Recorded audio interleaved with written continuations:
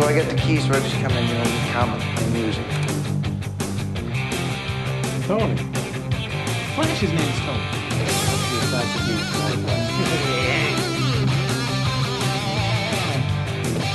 Lois could never have Superman's baby. Ah yes, Incredible Hulk melon volley.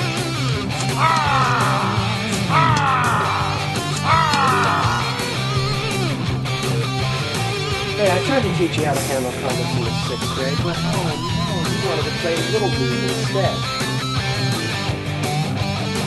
Aquaman's a hero! See what Spider-Man #1 looks like?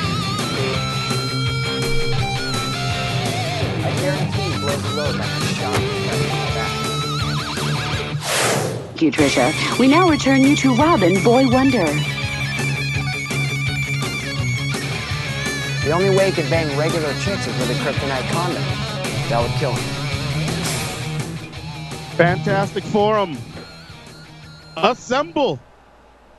Listen to Fantastic Forum, All Games Radio's premier comic book show, and your live weekly show about comic books. We are the Fantastic Forum, coming to you live and direct from All Games Studio, Los Angeles. Hope you're having a wonderful morning, afternoon, evening, or night, as the case may be, depending on where you are in the world. And if you're not, you just stick with us.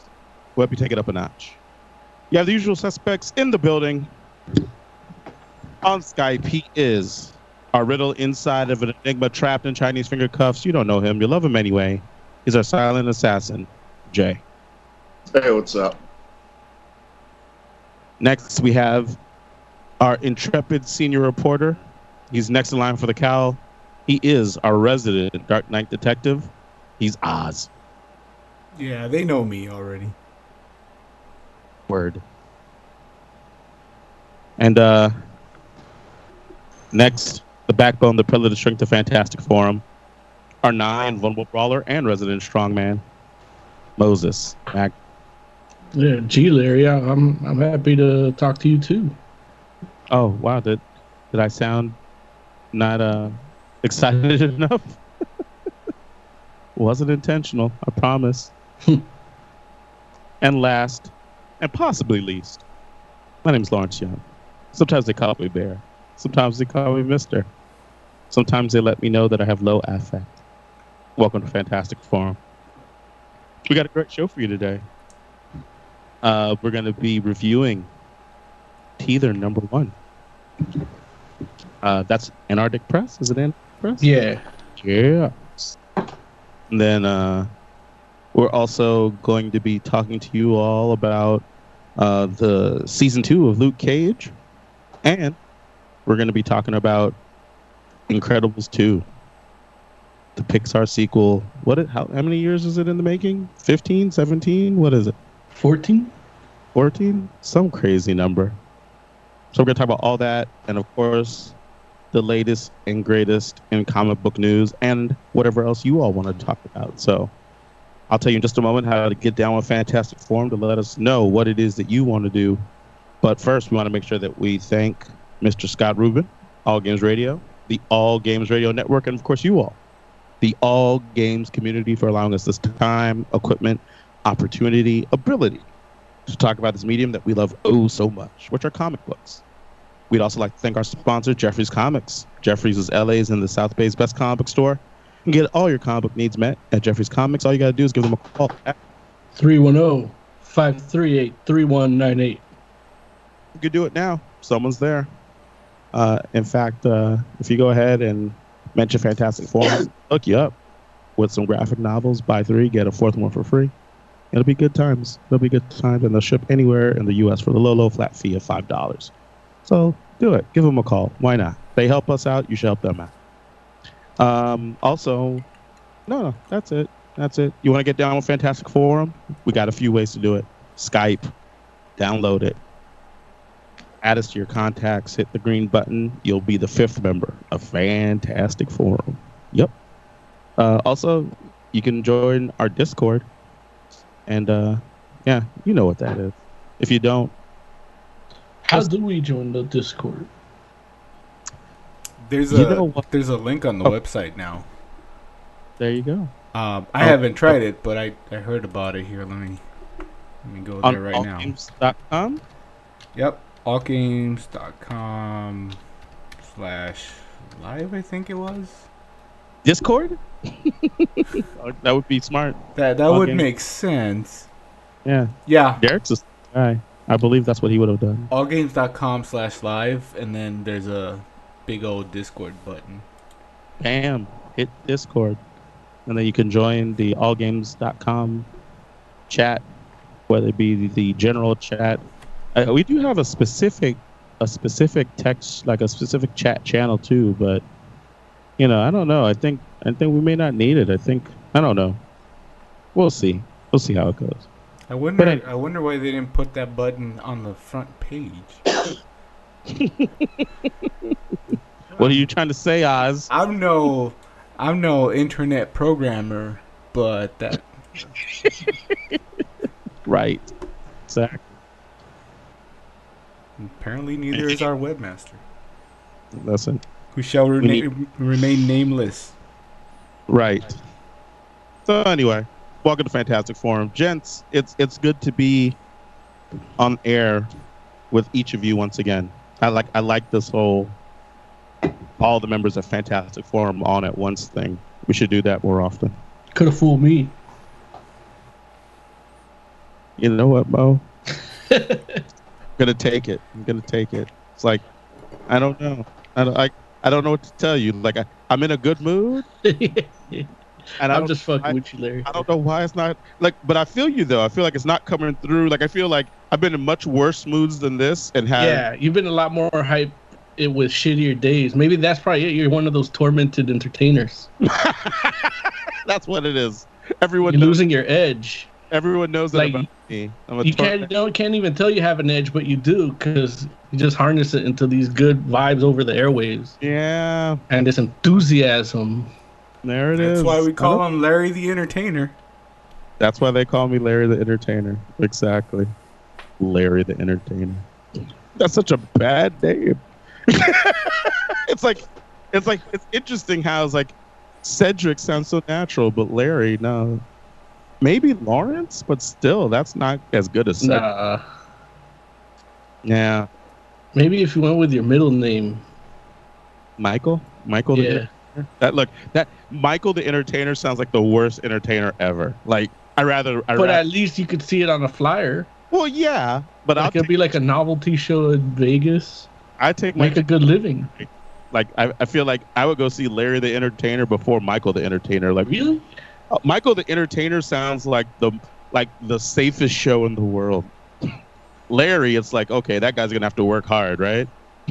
It's like he's probably gonna juggle, set himself on fire, right? Like he's one step above Jackass. It's like right, exactly. Like Larry the Entertainer, for what he lacks in skill, obviously he's gonna make up for in sheer enthusiasm. Like you know what, you walk away and be like, you know what, he was terrible, but in the best way possible.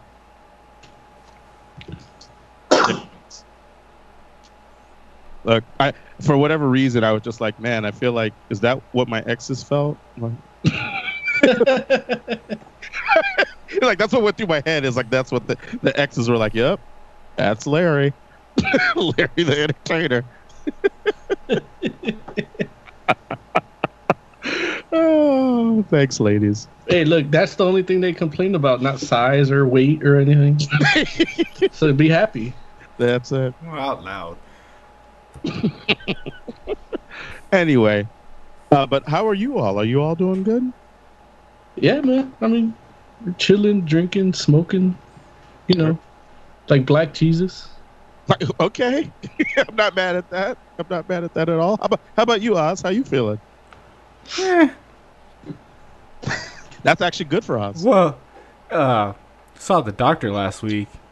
So now I know I'm clinically obese.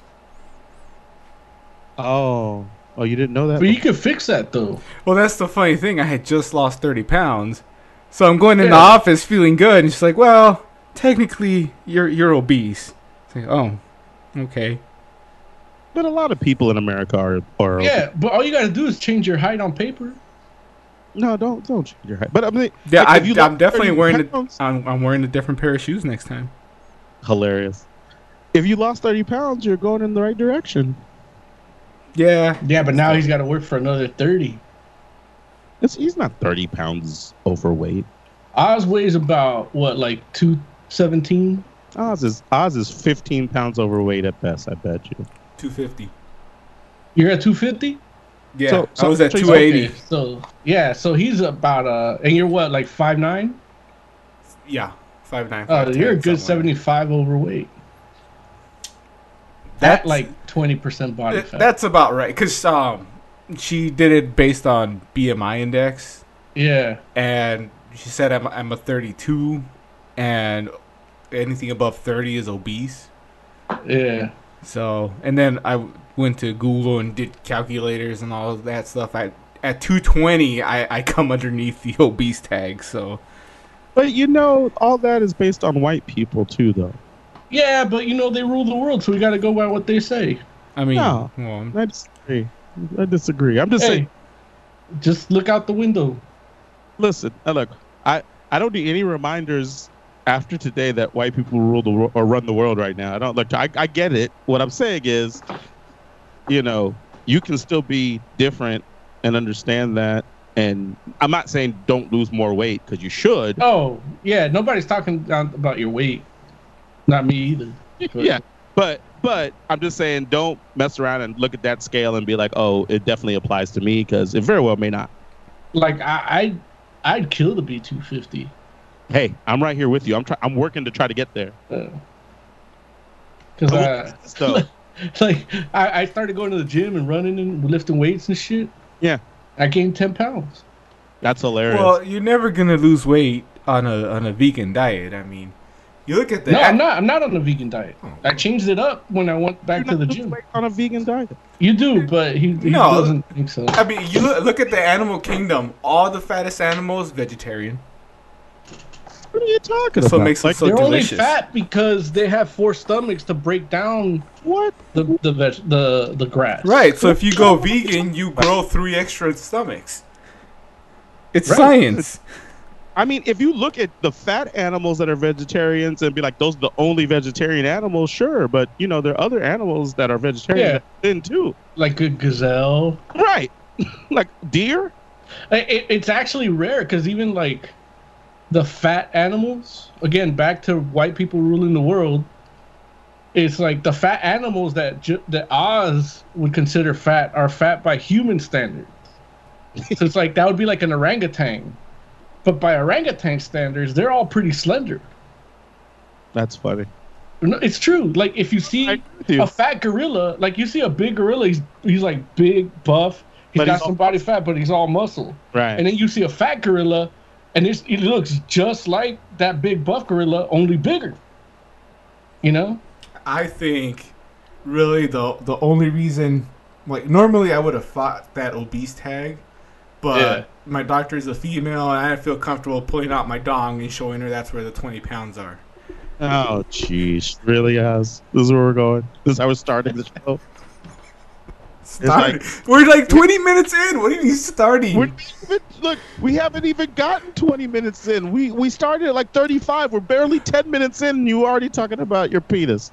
Hashtag me too. Not you. The one time I No, take it me off my too. Like, I shoulder. have 20 pounds in my dong. The one time I take it off my shoulder and, you know, coil it around my leg and it comes back in. All right. Yes, Mandingo. Whatever you say. It's like, there it is. Oh, okay. He made it out of the Green Lantern ring. Jay. a giant green schlong. It's more of a brownish pinkish ring. That's the color on the other spectrum for horny. Oh, jeez. Uh, How are you feeling? How about that? The less said, the better. The less you say, the better? Is that what you said? Yeah. Oh, Jay. What about your dong? How's it feeling? yeah, are you carrying 20 pounds in your pants? Yeah. No. I am not. Well, 15 pounds It's still isn't that bad. unfortunate. Look, listen, everyone, virtual hug on Jay. You get virtual group hug, Jay. We want you to be better, buddy. And if there's anything we can help with, feel free to ask, man. Zach. Outside of dong issues. You know what? The way he sounds today, aside from that laughter, I would have said maybe, if it'll make you feel better. Oh, there it is. Hey, we're here to help, apparently. But once he laughed, I knew it's not. I'm not even gonna have to suggest it. Anyway, all right. Well, shoot, we got a lot to cover. Let's get into it. How about let's talk about Incredibles 2. It's a sequel to Incredibles, which it's interesting because how long do you say it was? 12 years? Is that what we're I talking think about? like 14, because 14? my nephew was like Definitely 4. 14. Okay. Yeah, my nephew was Yeah, 4. he He's did, 18. like- now. I don't know when you got there or what showing, but in the one I went to, there's like a whole thing at the beginning with the stars saying, "Yeah, we know it's been 14 years, but it's worth the wait. Trust us." Oh, you know what? I did see that. I was kind of like, I was hyping up movies now before we watch them. Like, I'm like, wait, just play the movie. No, I think they owed us an So apology. what was it, like a PSA? It wasn't a PSA. It was like a mini doc. It was like, it was an Mike- apology. Huh? It was literally an apology for taking so long. But here's the messed up part. They're like, it's worth the wait. We promised. They hype us up. Duh, duh, duh. And then what happens? They play the Pixar short. And I'm like, wait a minute, goddammit. Just hype me up for Incredibles 2, and now you're showing me something different. Wait, where's Incredibles 2? I was like, they messed around it. It was literally a hype train from friggin' Holly Hunter and friggin' Craig T. Nelson and friggin' Samuel L. Jackson. And I'm like, okay, well, let's go. I'm ready. And then they messed around and played Bao. And I was like, okay, Bao's amazing. Was love that a new one? I felt like I'd seen it before as I was watching it. Oh, no, it's new. What's Bao? It was a short, because you know how Pixar shows Yeah. short before their movies.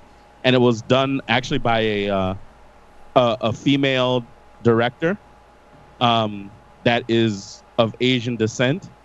Mm-hmm. And it was a really touching story about a mother like losing touch with her son. And you know, I'm crying already. dude, it was pretty amazing, honestly. It'll make you cry even more because her son is represented by a piece of food. A little bao dumpling, look. And here's the thing, I was angry because I was like, what happened to Incredibles? Because I forgot. You're like, fuck this bitch and her son. well, no. Here's the thing.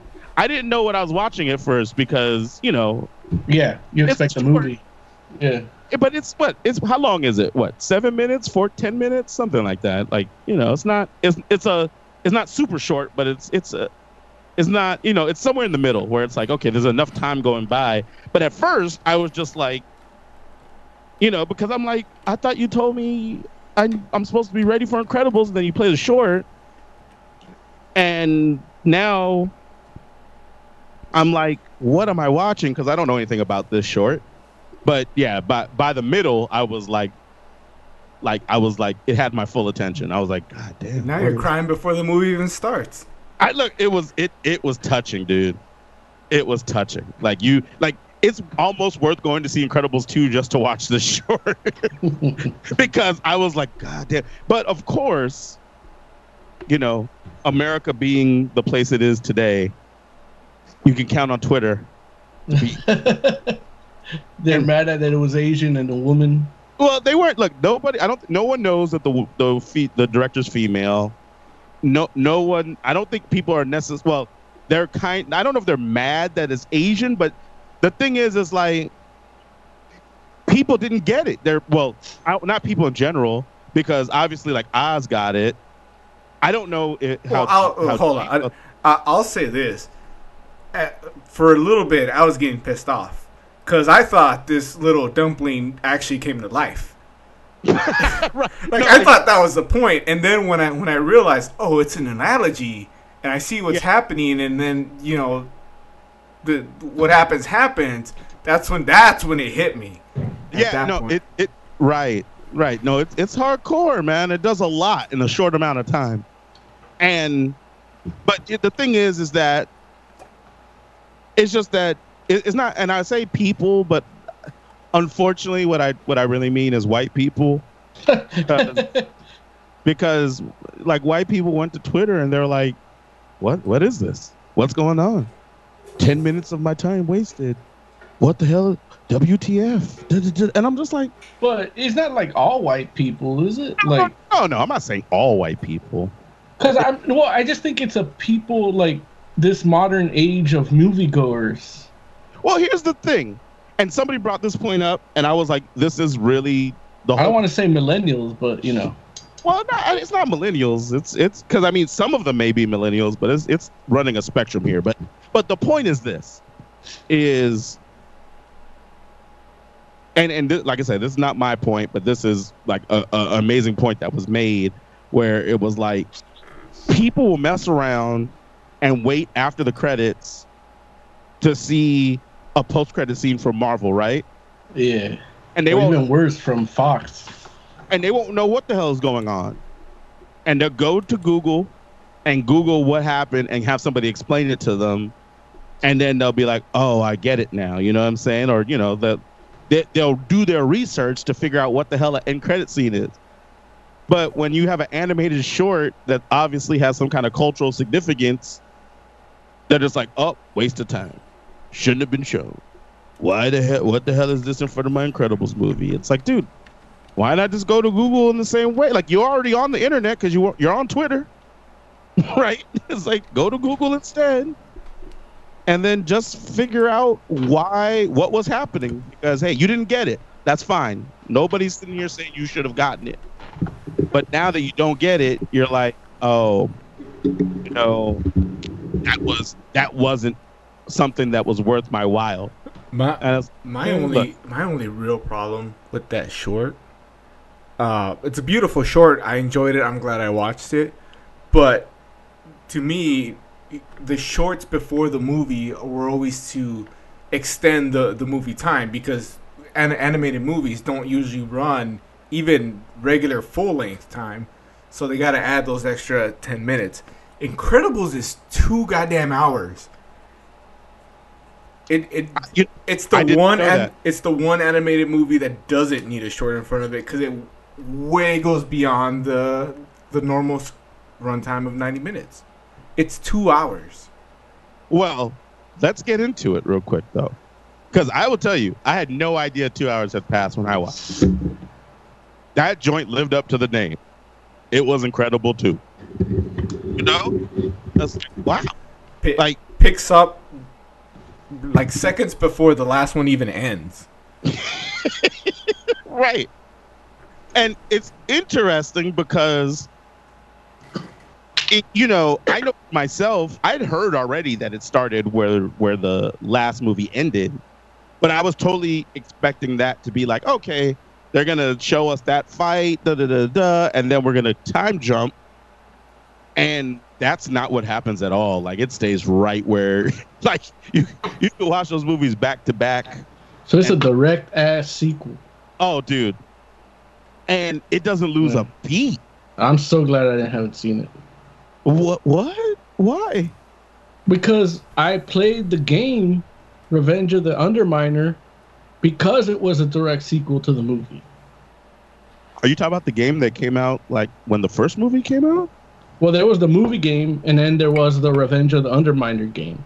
But that came out like a year later, or what? Probably, yeah. Maybe like, it was a sequel to the first game. Yeah. Does it take place like right after the first movie? It's literally scenes from the movie where it ends and the Underminer comes out, and then it starts from there. See, I'd like to see you watch this movie because then you can tell us if how they defeat the Underminer matches what happened in the game. Well, that's why I swore off cartoons for a long time because I don't want to be angry at some fucking cartoons, and that's why I didn't go watch this movie. Yeah, but then you're not gonna be angry. It's a dumpling that comes to life. If they change, you love dumpling and anthropomorphic stuff. If it changes what I played in the game, then I'm gonna be mad. I don't think you will. I think that's my thing, Larry. I can almost guarantee you, if I don't get mad at stuff like that, I have nothing. It's gonna change everything about the game, but I still don't think you're gonna be mad. I'm mad already. Oh, he's mad already. Jay, help Mo be less mad. Help him be less mad. Well, I probably shouldn't talk about where the entire movie stops so they can play a DVD extra. Wait, what? I don't know what he's talking about either. What do you say? The Jack fight, that did not belong there. Like, that should have been the short. Right. You didn't see? I didn't even see them. I didn't watch the movie, and I know what it should have been. Fight? Huh? You didn't like the Jack fight? No. Oh. Okay. That's fair. Yeah, that was terrible. Really? Wow. Okay. So, look, obviously you have a maybe, or not obviously, possibly you have a different take on this movie. Like, I mean, compare it to the first short, the first Jack short. Like, the first one was funny, and it had an actual purpose to it. Like, this one doesn't. Wait, but there's no Jack short. It's part of the story. No, there was a Jack short as a precursor to another movie. I think it was like Cars or something. No, I know what he's talking about. I'm just saying that, like, you're comparing a short to a scene. Yeah. But it fit into the movie. Like, you could put it in the movie. You could put the Jack short into the movie? Yeah. Oh, so you're saying there's nothing wrong with putting something like that into the movie. You're saying that this particular scene fails in a way that the short succeeded. Yeah. Plus, I do think that the short benefits from not being in. But at the same time, if you would put it in, it would not have felt as random and out of place as this one does. Wait, so are you saying, generally speaking, that scene should be removed from the movie and to make the movie better? Yes. Okay. But you're saying if you do have a scene like that, at the very least make it like the Jack short versus the actual scene that's in the movie.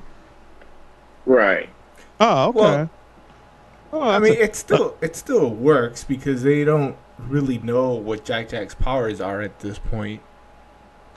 And that's what the short was the babysitter babysitting Jack, and then these powers start to develop. Right. But it doesn't confuse people that don't know that because they explain, like, the whole family's like, oh shit, this dude's got all these crazy powers. And then they actually explain why he's got so many crazy powers.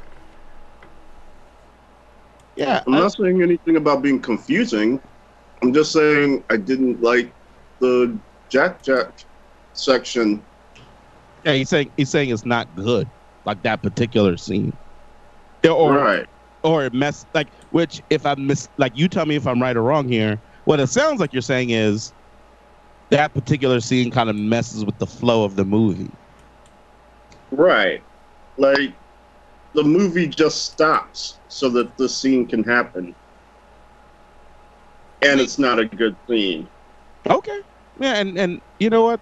That's fair. I mean, I can't be mad at that. Like, I don't agree, but I can understand where you're coming from. And, you know, it's one of those things where if I go see the movie again, which I hope I do because I liked it a lot, I'll look at it with that in mind because, you know, I'll just kind of be like, hey, you know, I mean, obviously, you know, I might have been hyped up by what I was watching beforehand, and maybe I just kind of glossed that into just like, hey, that's incredible too, because everything else I watched before was incredible, but, you know, I'll give it a more critical glance upon second watch. And Right. be like, hey, maybe this doesn't need to be there. But you know, you should rewatch the first Jack short for the Incredibles 1. And just try to imagine if they had placed it in the movie, how well it works. And how well it actually flows with the movie. Well, but here's the thing, though. Like Oz said, that's the babysitter. Well, I'm going to watch it again this weekend, so... And what I will say is the babysitter in that situation can't work because that's like not what the plot calls for something different. What? The plot calls for something different in the movie. Because in this movie, there is no babysitter because you have... No, what I'm saying is how it fits in with the first movie. Oh, how the short fits with the first movie versus how that scene fits with the second one? Right. But that's unfair, Joe, because... It isn't. It's not unfair. No, but it is, because technically the short isn't in the first movie. But the aftermath of it is. What does that mean? The aftermath of the short is featured in the movie. In the first movie? Yeah, and the precursor. Yeah, I think they talk to the babysitter and she's freaking out, and then... Yeah, the whole scene, the Jack short, happens in the movie, but it's when they're like on the plane to Syndrome's Island. Right. During the whole thing. So then that's why he called it the Jack fight thing a DVD extra, because that short was the DVD extra when you bought the Incredibles. And it's like... Right. It's Gaiden, Incredibles Gaiden. It's not even an extra. It's more like a deleted scene at that point, because it really does. Like, you could cut that right into the movie. Yeah, that's why the babysitter looks so frazzled when they return. Sinestro, what's his name? Sinestro something? Syndrome. Yeah, Syndrome. When he comes and like takes the baby from her, the reason she looks so frazzled is because of everything that happened during that short. Okay. What's wrong with you, Larry? You can't remember stuff from 14 years ago? Listen, you like... Honestly, I kind of expected you to rewatch Incredibles 1 before seeing this. Listen, I don't like... It's very rare I do this stuff. Like, where I watch a movie again before I watch the sequel. It's like, don't get me wrong. In reality, I probably should, just because I know, one, people do, and then two, I have a really bad memory. So... especially if you talk about a movie from 14 years ago, I'm not going to remember a lot. Even though, considering how long it's been, I remember a lot from Incredibles, because it has a lot of... like, because there was a part... It's a memorable movie. It is. It has a very iconic scenes.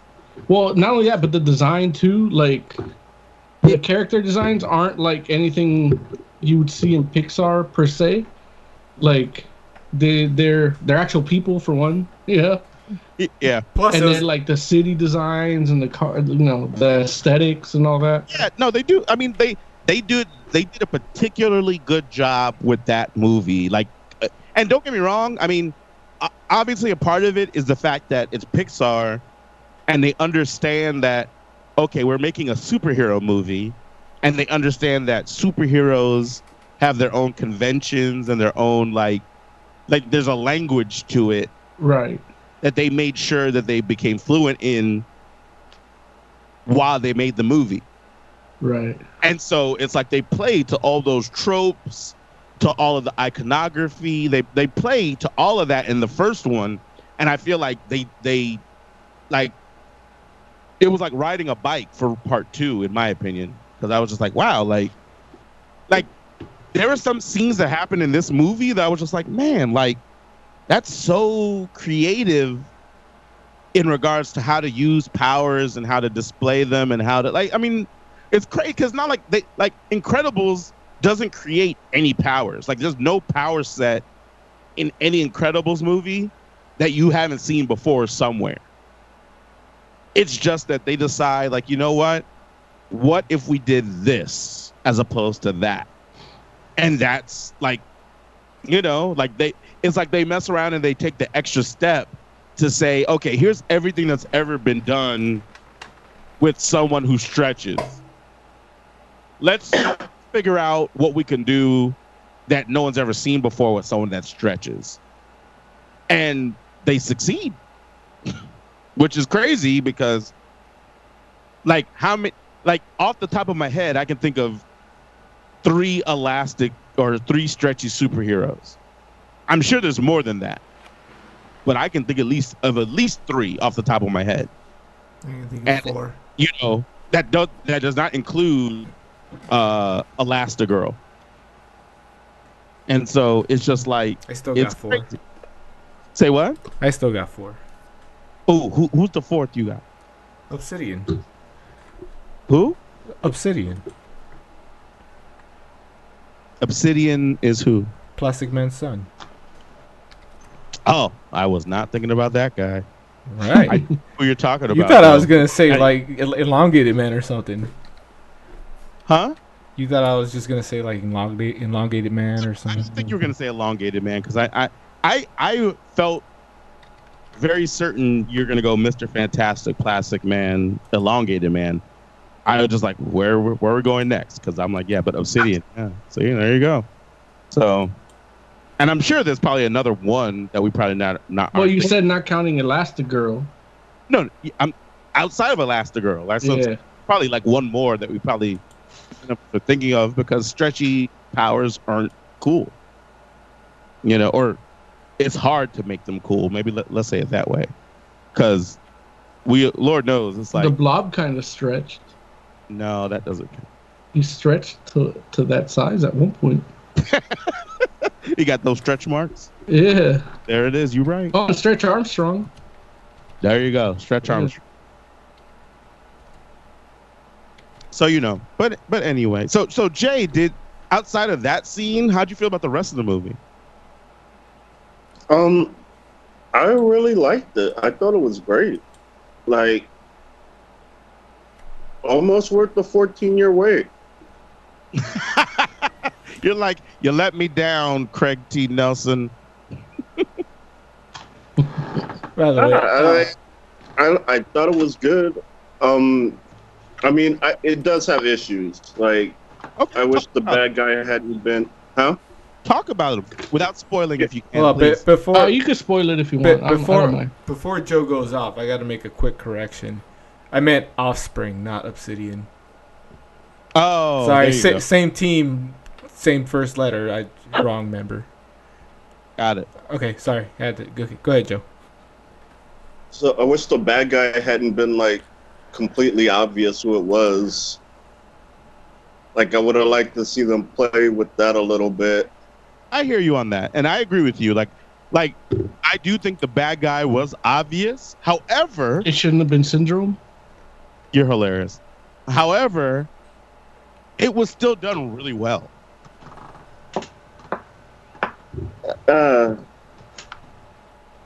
mean, it wasn't bad per se, but I mean, sometimes you just got to take a risk and not spell everything out for everyone. Or just have it be an actual bad guy. Yeah, but it's still a movie for kids, isn't it? I mean, not at this point. Like, all the kids that watched it are like 18 now. I don't even know. Sounds kids. Like, you can make it for kids, but you don't have to dumb it down like that. I do agree that you don't need to dumb things down for kids. I know that, like, that's part of the reason why I don't like Scooby-Doo. Like, I felt Scooby-Doo always spoke down to me. But that's why the Supernatural one was so good. I don't know anything about that. You didn't watch the crossover? No. What a douche. It's one of the Wait, greatest 45 minutes of Supernatural my episode life. or Scooby Doo episode? It's technically both. Yeah, Well, it starts off. Yeah, mainly a supernatural Animated or episode. live action. It's Animated. both. It starts Yeah, it off starts- live action yeah. and then goes animated. Oh, you know what? I think I did watch that. No, I don't And- think you did. No, I think I did. You have a I bad think- memory, but you remember that because it was this year. It was Oh. it was like 5 episodes ago. Oh, then no, I did not. He straight up made up a memory. No. Well, but Supernatural alludes to Scooby Doo often. Right, because I mean, That's what made the episode so great. right. So what I'm saying to you is, I didn't make up a memory. There was a supernatural memory of them alluding to Scooby Doo that I was. No, but they team up here. Okay, hey, listen. So if it's both, I need to catch up and maybe I'll watch it. And it actually proves your point of them talking down to people where once they realize that it's a real paranormal thing, Mm-hmm. they freak the fuck out. Yeah. No, I mean, and that's all I'm saying is that. Mystery Inc. was really good. Like, Wait, what? dude, it was great. Like, I don't know if any of you watched it. Scooby Sounds Doo Mystery familiar. Inc. Oh, that's a Yeah. movie. It came out, huh? That's a Scooby Doo movie. No, it was a series, Oh, and it came out about maybe. I don't remember exactly when it came out. Look, But it I was the love- last TV series. I love how you And- said that, like it was completely non sequitur. Even though you're right, it's not non sequitur. But because you just said Mystery Inc. and didn't say Scooby Doo at all, I'm just like, what is Joe talking about? Came out in 2010. Yeah, it was like really good. Doesn't really talk down. They had like the whole myth arc where they have like an overarching story throughout each season, and they were self-aware, but they weren't. They used it to like actually make cool mysteries and good stories. I'm looking into chat, and Hex says Mystery Inc. was the best Scooby Doo, and it was so good. Yeah. I'm looking at Like- at kind of clips from it, and one of them says Scooby Doo Mystery Inc. slam Scrappy Doo. Did they talk shit about Scrappy and some of the other stupid stuff that went on with the show, the original show? There was no Scrappy in it. Right. I mean, they it says they talk shit about Scrappy Doo, like they make a joke about it. I'm not gonna click it because we're, Right. They might have, and I just don't remember. It was like a while ago. That sounds a little familiar to me. Like I read But it yeah. somewhere. They even actually like during the end of the second or around the second season, they do start talking about like other kind of like talking about all the other shows with like the kids and the mascot character dog or whatever animal, and it's pretty interesting where they go with it. Like, even if you don't like Scooby-Doo, I think you will like and or at least find something to like about Mystery Inc. Well, just the fact that it has a through line in the season will be enough for me to at least check it out. it's very highly rated online.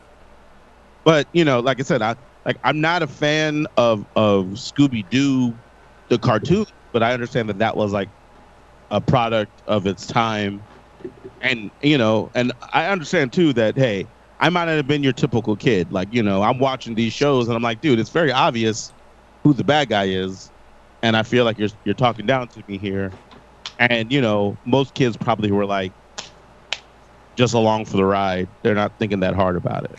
There was a Scooby Doo show that just ended a month ago, 2 months ago. Oh, Be Cool Scooby-Doo? God damn it! I guess you would know. Be Cool Scooby-Doo? What is that? It was the last Scooby-Doo series. I didn't actually end up watching it. How long ago did it For start? one thing, huh? When did it start? 2015. Jeez, what? Come on, Just man. ended March March of this year. See, now why didn't you watch it, Joe? I He doesn't have wasn't TV. a huge fan of the character designs. Oh, what does it look like? Oh, Shaggy's in skinny jeans. Oh, Oh, They took away the bell bottoms and gave him skinny jeans. jeez, like that's. so good. No wonder it ended. Like, that's all you need to tell me. Like, Well, but listen though, it ended 3 years later. That doesn't. That's no, but hey, it still ended. I'm looking at pictures and the animation style looks a little Rick and Morty-ish. Everything ends. But with mouths. Oh, Don't remind me. I'm just saying. It's like you can't be like, oh well, it ended, so it must have. Let's see.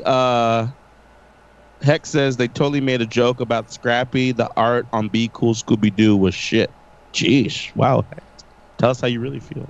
Yeah, somewhere Hex has some between strong opinions. somewhere And between Joe, Jay, you didn't like it because it was Rick and Morty-ish, or what was it that you didn't like? No, I didn't like. I was gonna try it, but it wasn't a priority because I Oh. didn't like the art style, and so I ended up just not getting into it at all.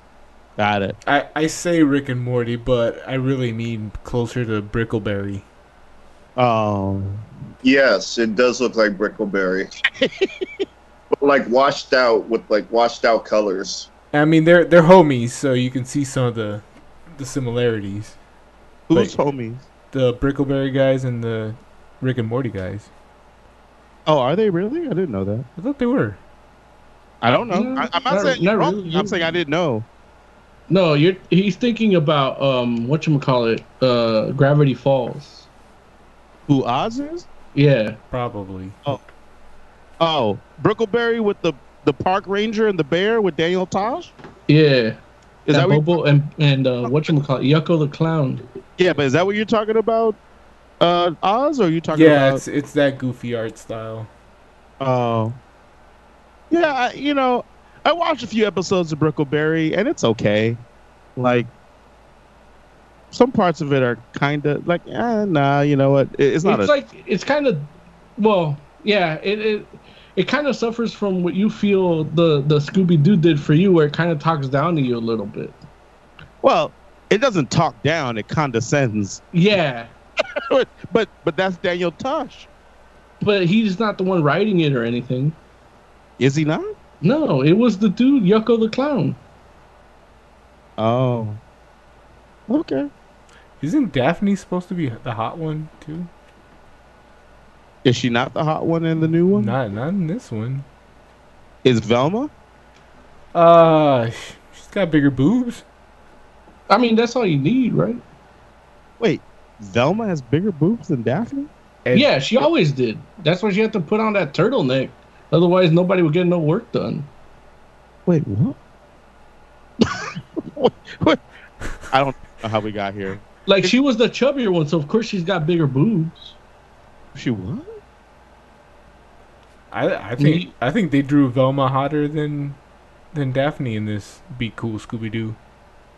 I mean, there's a lot of people that find Velma hotter. Though. Yeah, but they found her hot because she's kind of like a little nerdy, a little dumpy. Where Daphne was the like classically put her on Playboy hot. Put her on Playboy? Is that what you said? Yeah, or I guess RedTube now. for the childrens that don't understand, there was a time when there was magazines that had naked people in them. Like, you couldn't swipe right or left. You had to flip right or left. If you could just explain to the audience what a magazine is, that would really help. Dude, it's so depressing. It's like a website, but on paper. Yeah, like you can actually there's a link at the homepage, and you can just jump to that article on that site, and the site gets updated every month. Hilarious. It is depressing though, because I get magazines at work, because it's a barbershop. And I get Sports Illustrated, Rolling Stone, fucking Cosmo, like I get everything.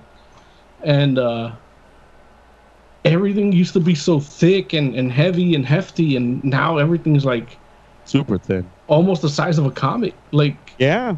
like I can actually finally really connect Rolling Stone magazine and put it in my comic sleeves and boxes. Like I used to collect it back in the day, but I just had them in stacks because they were so big and hefty. Now they actually fit in my comic box. I remember rolling those suckers up and having sword fights. No, I didn't do that. Like I actually wanted to preserve them. Yeah. Yeah. Now print media is going the way of the dodo. Same with Playboy. Like, well, they don't exist anymore. I don't think. I don't know. Like in print form, but I'm glad I didn't watch them shrivel up. So back to Incredibles 2. There it is. That's a segue. Speaking of shriveling up. Right. They, yeah. But I mean, aside from the few things I didn't like, they did a lot of stuff really cool. Void in particular, I thought she was amazing. Yeah. Like, they used her in a way that would be really hard to do because of, like, budgetary constraints. Like, you can't really do what they were doing with her outside of an animated medium. Yeah. So, they were super creative with her. Yeah. And I liked that a lot. Again, a power set we've seen before with this character that can create portals, but you know, like I mean, like I you feel put like it in motion and make it look really good, and be clever with how she uses her portals. right. It was amazing. She had a great fight. Oh, it's a she? Yeah. Yeah, like, and I think that's Is the she whole. better than Spot? Yeah. She's better than Spot. She's better than Blink, whether you're talking about the movie or the TV show. So it's like all that.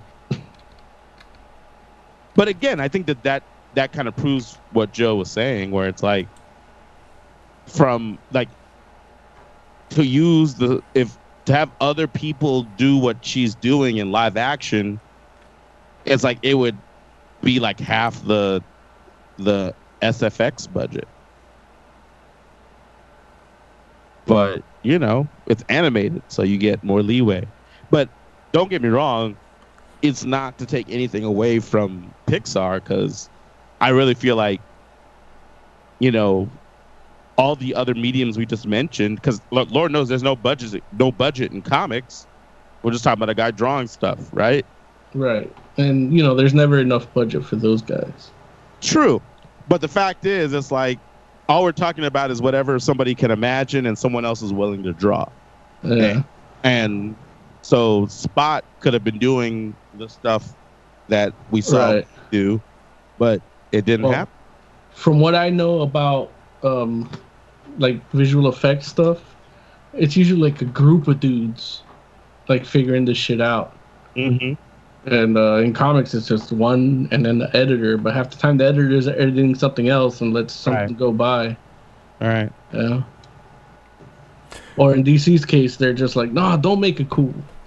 The only issue I had with the with the way they portray powers is Dash doesn't feel like a speedster to me. No? Why not? Because he doesn't go that fast. Like, yeah, he runs faster than probably what I would run. But Probably. but he doesn't like, I don't get Mr. Technically Obese. You know, I my mean, I legs feel are like longer. So screw You want him to be Flash. Yeah, or Quicksilver. I want that scene where shit's moving really slow around him. At least on par with Fox Quicksilver. No, but he's 9. So he should be faster then because he's got that kid energy. No, he literally just got powers. Nah, man, the kids got energy like they don't need to eat to supplant that energy. It's not that he doesn't have the energy; he doesn't know what to do. Like again, this movie takes place like not long after the first one. It's like the whole movie probably takes place within like 2 weeks or 3 weeks. It's like, why should he be that good? He literally just got his powers like a week or two before. Well, that's not true. How much time is it between the first Incredibles and... No, I mean, he's in the first Incredibles. He had his powers for a while. It was just illegal to use them, so they told him not to.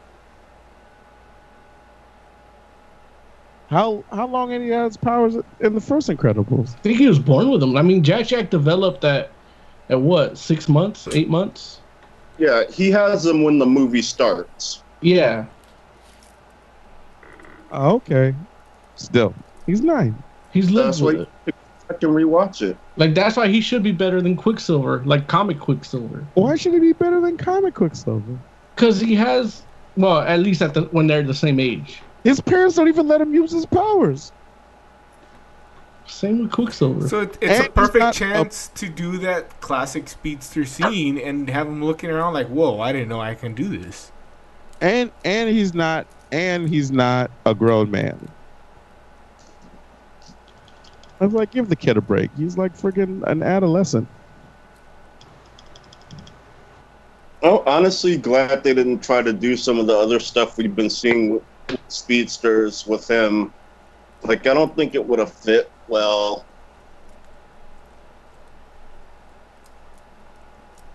I mean, you could be right. I'm not saying, look, obviously, Pixar's not trying to do what other people have already done, but I will say that probably look,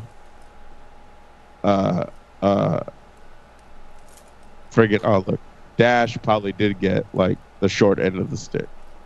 Also, like, I haven't seen the movie, so I can agree with Joe and Oz. Got it.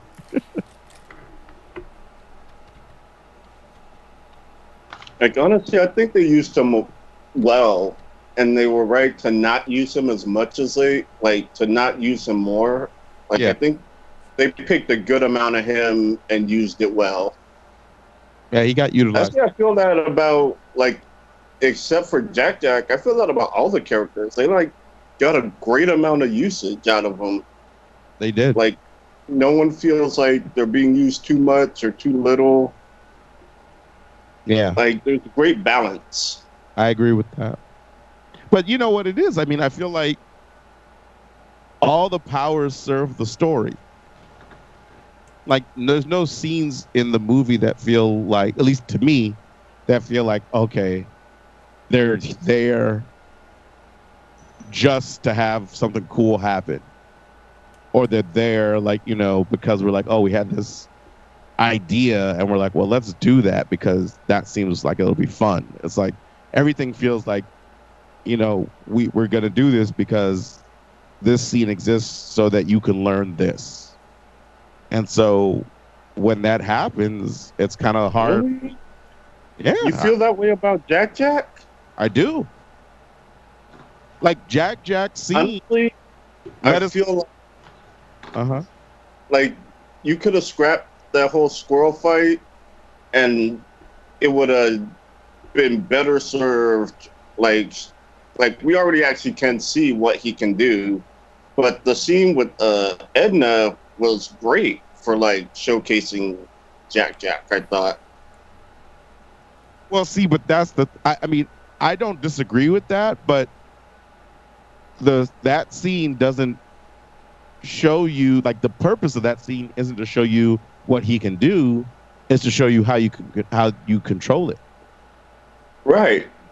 So you have what he was doing before the squirrel fight, which was like just being random in the house. You skip the squirrel fight and then show him with Edna and show you how you stop what he can do.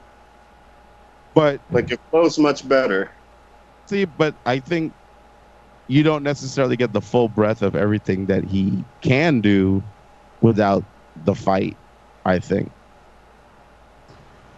And when he brings them back and uses them as a laser gun, that was way more purposeful. Well, no, I agree with you on that, but that's setting up something else for later, too. For 14 years from now? No, later in the movie. Oh, well, sorry, I didn't see it. No. Yeah, it's okay. Like, hopefully they don't. Look, I guarantee you this: if they wait 14 more years, I don't know if Craig Russell will still be here. They don't need him. Oh, how dare you! They can use Seth Rogen. At that point, they can use Seth Rogen. Seth Rogen. They sound the same. No. It's just Craig T. Nelson speaks a little clearer, which I'm sure Seth Rogen will get that when he's 75 or whatever. He has a lot more gravitas than Seth Rogen. That's because you haven't heard Seth Rogen do voiceover. I feel all of it in a non Seth Rogen movie. Well, give me an example. What should I watch? You should watch the Steve Jobs movie. He played Wozniak. He had gravitas in there. And he used his regular voice. Okay.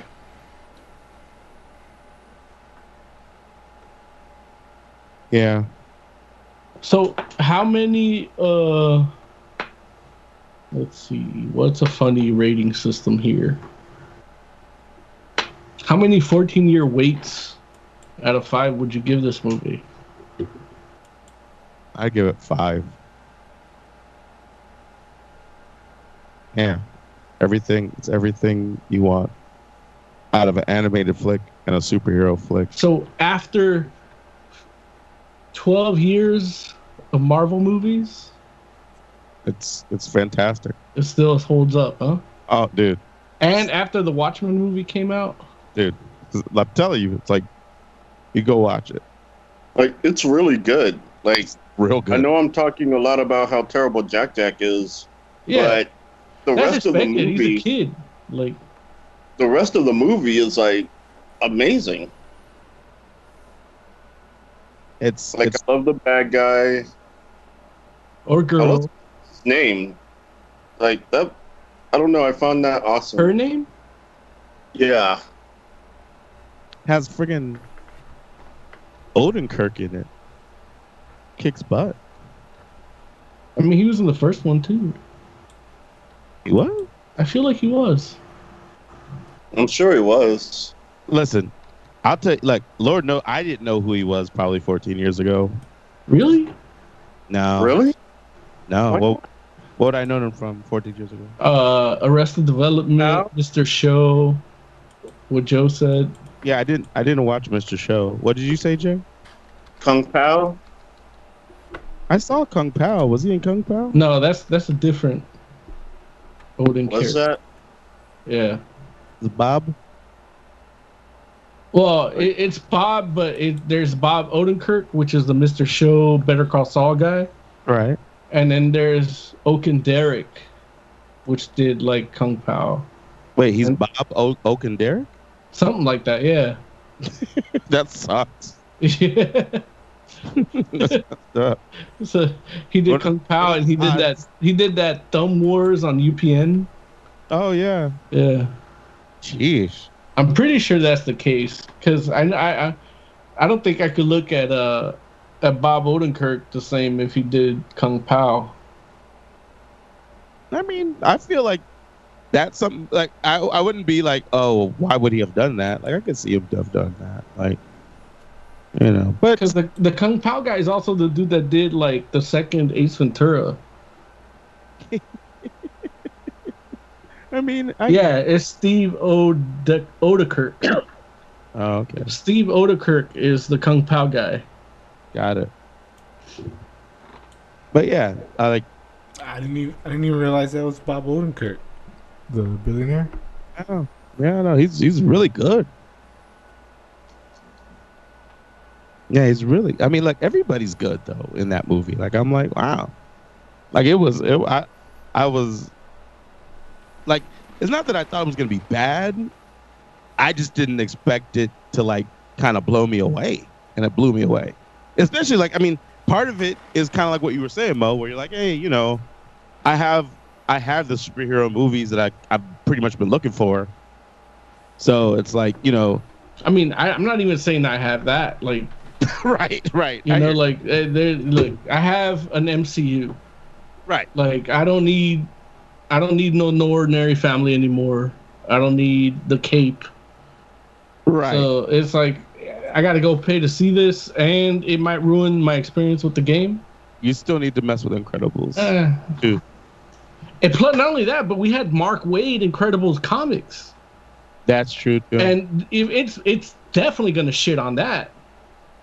I don't know. I'm 100% sure it shits on that. When do Mark Waid comics take place? Well, they don't, because they're Boom Studios. So once Disney bought them, they don't exist. Just like all the Lucas stuff. But go ahead. I was gonna say, technically speaking, like if the comics take place, like say a month after the original movie, all this can technically fit in. Yeah. I felt like they kind of fit into the game, so I don't know. Kind of tied in. Yeah, and I never played that game. I don't know how good it was or wasn't. It was a good game because it wasn't. It was like a movie game, but not a movie game. I hear you.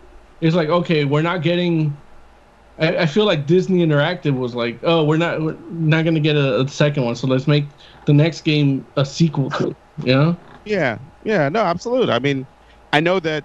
I mean, I guess I could retroactively call it a movie game for this movie. Pixar doesn't, and then I could like understand why it's so different.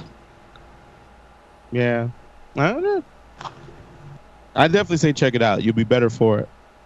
Well, I don't think so. Okay. So, what about you, Oz? How many 14-year weights out of 5 would you give it? I'd give it 4.5 seizures out of 5. That's fair. How about you, Jay? 4. 4. There you go. Were people getting seizures about it? There's a couple scenes. I don't know. I haven't heard that somebody got them, but somebody did complain that it could happen. Okay. And based on the scenes, I could. Yeah. So my coworker at work, I call him my coworker because we're equal and non-patriarchy, capitalist, pig type of business. But he's my subordinate. No other ways about it. But he told me that the actual company issued a warning. Yeah, they did. About seizures, and I didn't believe him. I thought he was talking about the Into the Spider-Verse because he called it Spider-Man, and then I'm like, yeah, he goes, this is the movie with the little kid that's a superhero that's like has powers, and then the black guy in it. So I'm like, oh, he's talking Into the Spider-Verse. And I guess now that Oz said it, I guess he was talking about Incredibles. Yeah. I know that it definitely has a warning, and it should. Because, if you get the epileptic seizures because of the flashing lights and stuff. Now I'm definitely not going to watch it. You don't have epilepsy. No, but Emily has a thing with strobing lights. Really? I didn't know that. Yeah, well, she has the implant in her eye, on her left eye. Oh. So the strobe gives her migraines. Yeah, this will give her migraines. Yeah, that's how we stopped having sex to Van Halen's 1984 light show. How quick do they hit her? Because the scenes are only like what? Well, actually, one of them goes on for like 30 seconds. Yeah, because they actually fight. Quick. They fight in a room that's strobing.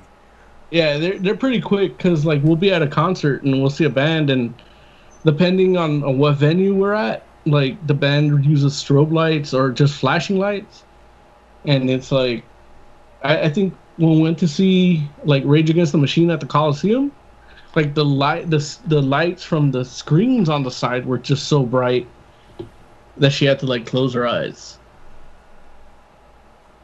and they weren't even strobing.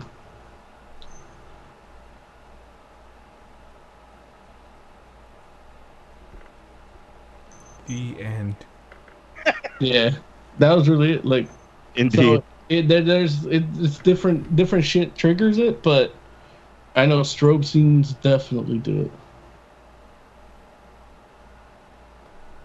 So 4.5 seizures out of 5 from Oz. And Joe gives it like 5 14 weights.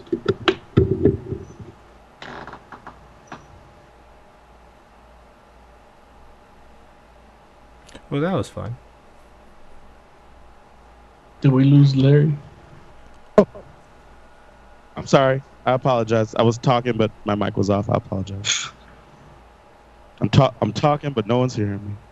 What were you saying? I was saying that Emily should definitely not go see it. Oh, well, then that means I'm not going to see it. Then. It'll hurt her head. But I mean, you can go without her. You're clearly not married. I am not yet. No.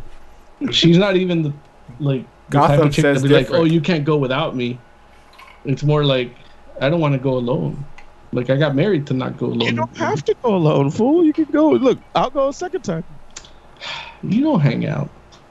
Look, we can hang out whenever you want. It's not like you even live far anymore. I feel since I live closer, we hang out less. I agree with that, and I think that's your fault because you work all the time and you won't let me know when your open slots are because you're like, I work Monday through Saturday, and then Sundays for Emily. Yeah, but I'm changing that. That leaves us nothing, Mo. Nothing. Or, listen, invite us out with Emily. Whatever. We'll go. I'm not trying to take away from your wife's time. I feel like... Yeah, you are. Yeah, you are. You've been against her from the start. Everyone knows that about me and Emily. Where it's like, I like this one, Mo. I don't know. What's funny is none of my friends ever said that. Of course not. She was amazing from day one. Yeah. Day one. I remember meeting her for the first time. And it's not because she became your wife. I just remember her meeting her for the first time. I can't even tell you. I don't even know if I remember any other chick that you dated. Yeah, I kind of don't either. I remember one, but that's it. Yeah. That's it. And I have a feeling it's a cool one too. Right, exactly. It's the same. That's it. But all the rest of them, bump those chicks. Yeah. Who ended up with that's what I said. That's why I got married. Indeed. You made a good decision. All right. So. Yeah. Teether. Oh, Teether? All right. Teether. What is Teether, Moses? All right. So I had a little bit of a conundrum. There was some good comics that came out in the last 2 weeks from Image, but one of them happened to be a Mark Millar book, so I decided not to review it. Hater. Hey. But the show would be nowhere if I wasn't a hater. Is that what we're going with? Okay. Got it. I mean, that's what makes the show the show. Like, we love shit, we hate shit. Then the other book I couldn't get. So then I went into my little archives of press releases and I found Teether. It came out in March. And from Antarctic Press, I had grabbed it. Like, I wanted to talk about it back then, but for some reason we ended up not doing the show or something and it got pushed back. Now this week I was like, okay, there's stuff coming out. There's good stuff on Image, and Marvel always has their things and DC has their things. I didn't want to go through a long list of shit and pick what to review this week. And then I found Teether in my little, I'm not even gonna lie, it's a little bookmark on my phone from a little bootleg site. All right, I'll be honest with it. Now, this bootleg copy that lets you read the book didn't even have the credits for the artist. That's messed up. And I was highly offended. And it's not even the fault of the site. It's just the book itself. I couldn't find the credits on it. Not the cover page on it didn't have any names on it. Everything. So I had to go to AntarcticPress.com shop to buy it. And I was disturbed because Antarctic Press is still a tiny little company. Like, remember how we were trying to get interviews with people from Antarctic Press, Larry? Yeah. And we called and some guy's house voicemail picked up in Texas. I do remember that. Like, the guy runs it out of his garage, and it's still the same thing. Like, right. I went to buy the first issue because it's like, okay, I need one thing. Look, enjoying this comic is great, and enjoying it for free from a bootleg site is fucked up. But I enjoyed it, and I need this guy's credit, like his name. Right. So I went to the site to buy it, so I can finally get the name of the artist. And it's a dude named David Hutchinson did the writing and the art. Wow, it's just one dude. One guy did both, and they didn't credit him? Yeah, and I don't know if he did credits and lettering too, but it's just like, that's just the name on Antarctic Press site. So if there's any other people working on it, like, forgive me for not giving you the credit after reading it in a bootleg site. Because at least, you know, the exposure is how they trick artists into giving their shit for free. And I'm not even trying to be that dude, but it's like, I figured I could at least, like, know everybody involved in it. And that copy, I don't know where the bootleg site got it from and or anything like that, but it has no names on it. It just starts with the cover, starts with the little preamble page that comics usually have, especially horror comics, before they give you the credit page. Right. And then there's no credit page, and then the story sucked me in, so I didn't even think about it till earlier today. So I go on Antarctic Press store website, and it's a Shopify site. It's like they're one step above from being on Etsy. You know what I mean? And it's like, yeah, look, I'm not even gonna judge Antarctic Press like that. Like, that's how they're doing business. Look, they definitely put out books that are worth buying. So however way you can get them, that's the way to get them. But I kind of felt bad because I've seen other, you know, Aftershock and Atomic Basement. Like, they have a little more. I'm not even gonna say legit. I'm gonna say legit feeling shopping experiences for their sites and their books. Yeah. Yeah. They're trying to make them. They're faking it till they make it. Yeah. But with Antarctic Press's shop, I was like, man, this stage in the game, like, why is it still like this? You know, like, I felt bad. Like, they put out more books or they put out enough books to seem as if they should require more. Look, they put out books that some of these people and other publishers learned how to draw and color from. You know what I mean? Yeah, yeah. Like, they did a lot of the tutorial books early on before you could get your YouTube tutorial or whatever, you know? With, like, a CD-ROM with, like, projects and some, like, it was set up so that if you were a colorist, like, you could just color the pictures and send them in, and that was your submission to work for them. And, but yeah, and yeah, I felt sad. I'm sorry to but that's not to say nothing from this book. This book is one of the premier horror books of our time right now. Like, it's like, sometimes, you know, I have Shudder, you know, and I'll watch a movie that I think is probably going to look cheesy, and it's just going to be like, oh, your typical horror movie, and then all of a sudden it just changes up, and it turns into, like, this really good experience. Aside from it being, you know, a horror movie, it has, like, good acting and good set design, and it's an actual film, you know?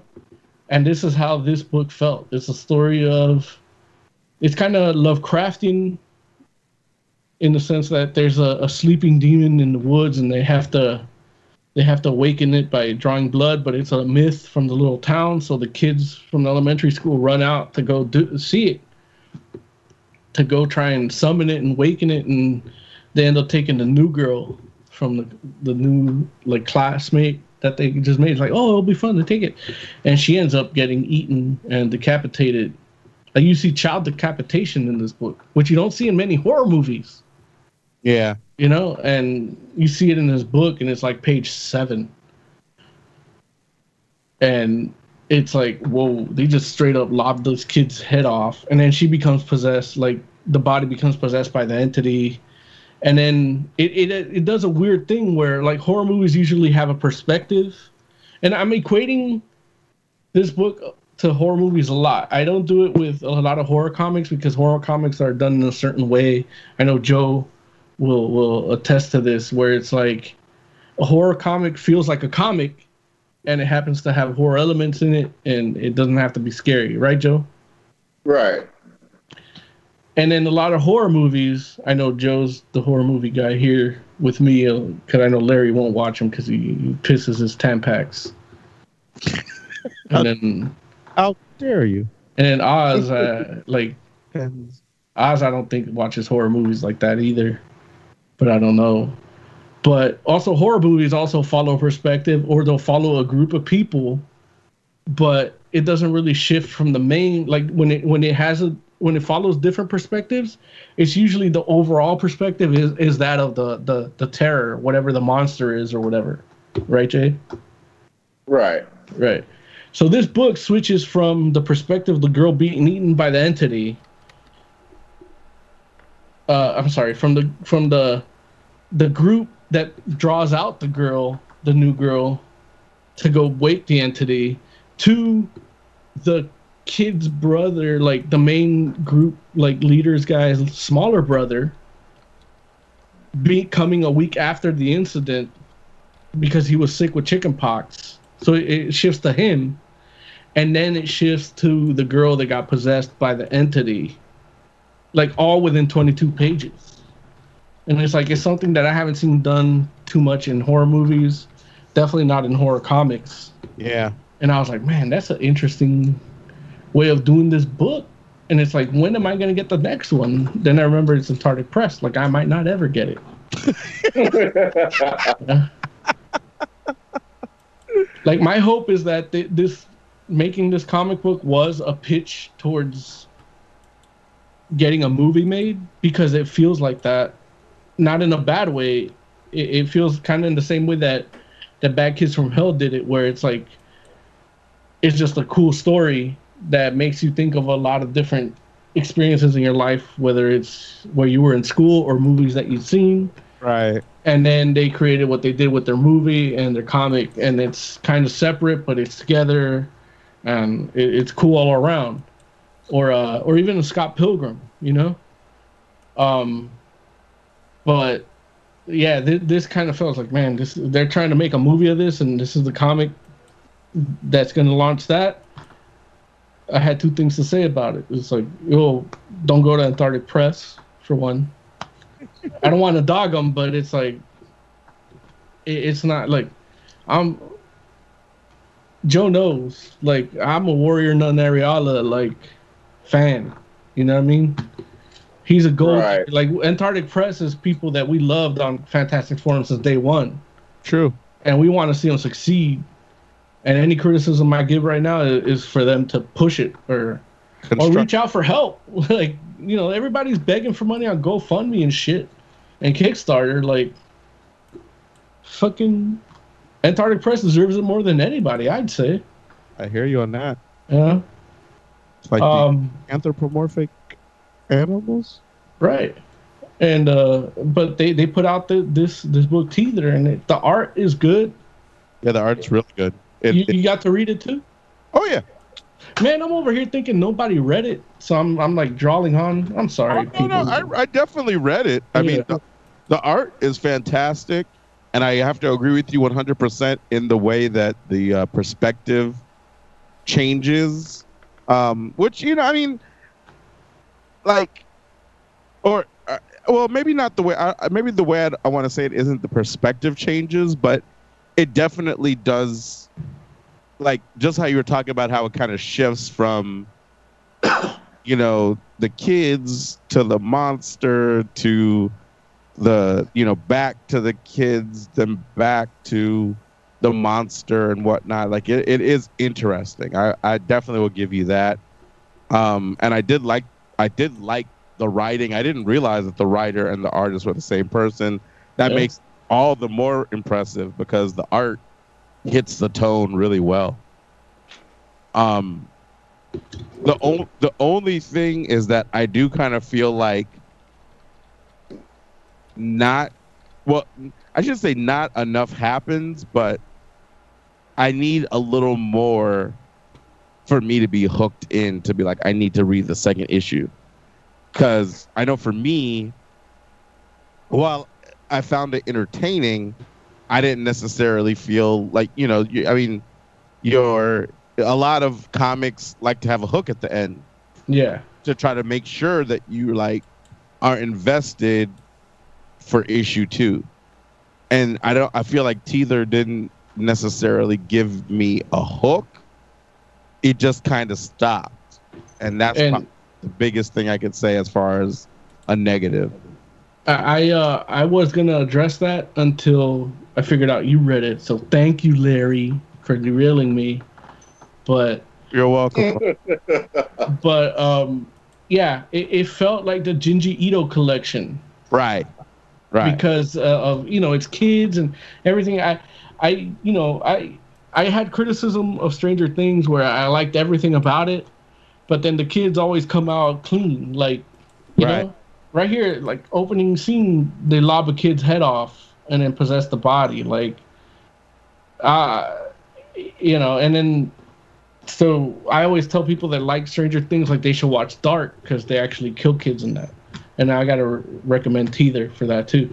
I am excited to see issue 2 only because I want to see more of, you know, that little perspective shift that shifted to the sick kid that befriended the possessed monster chick.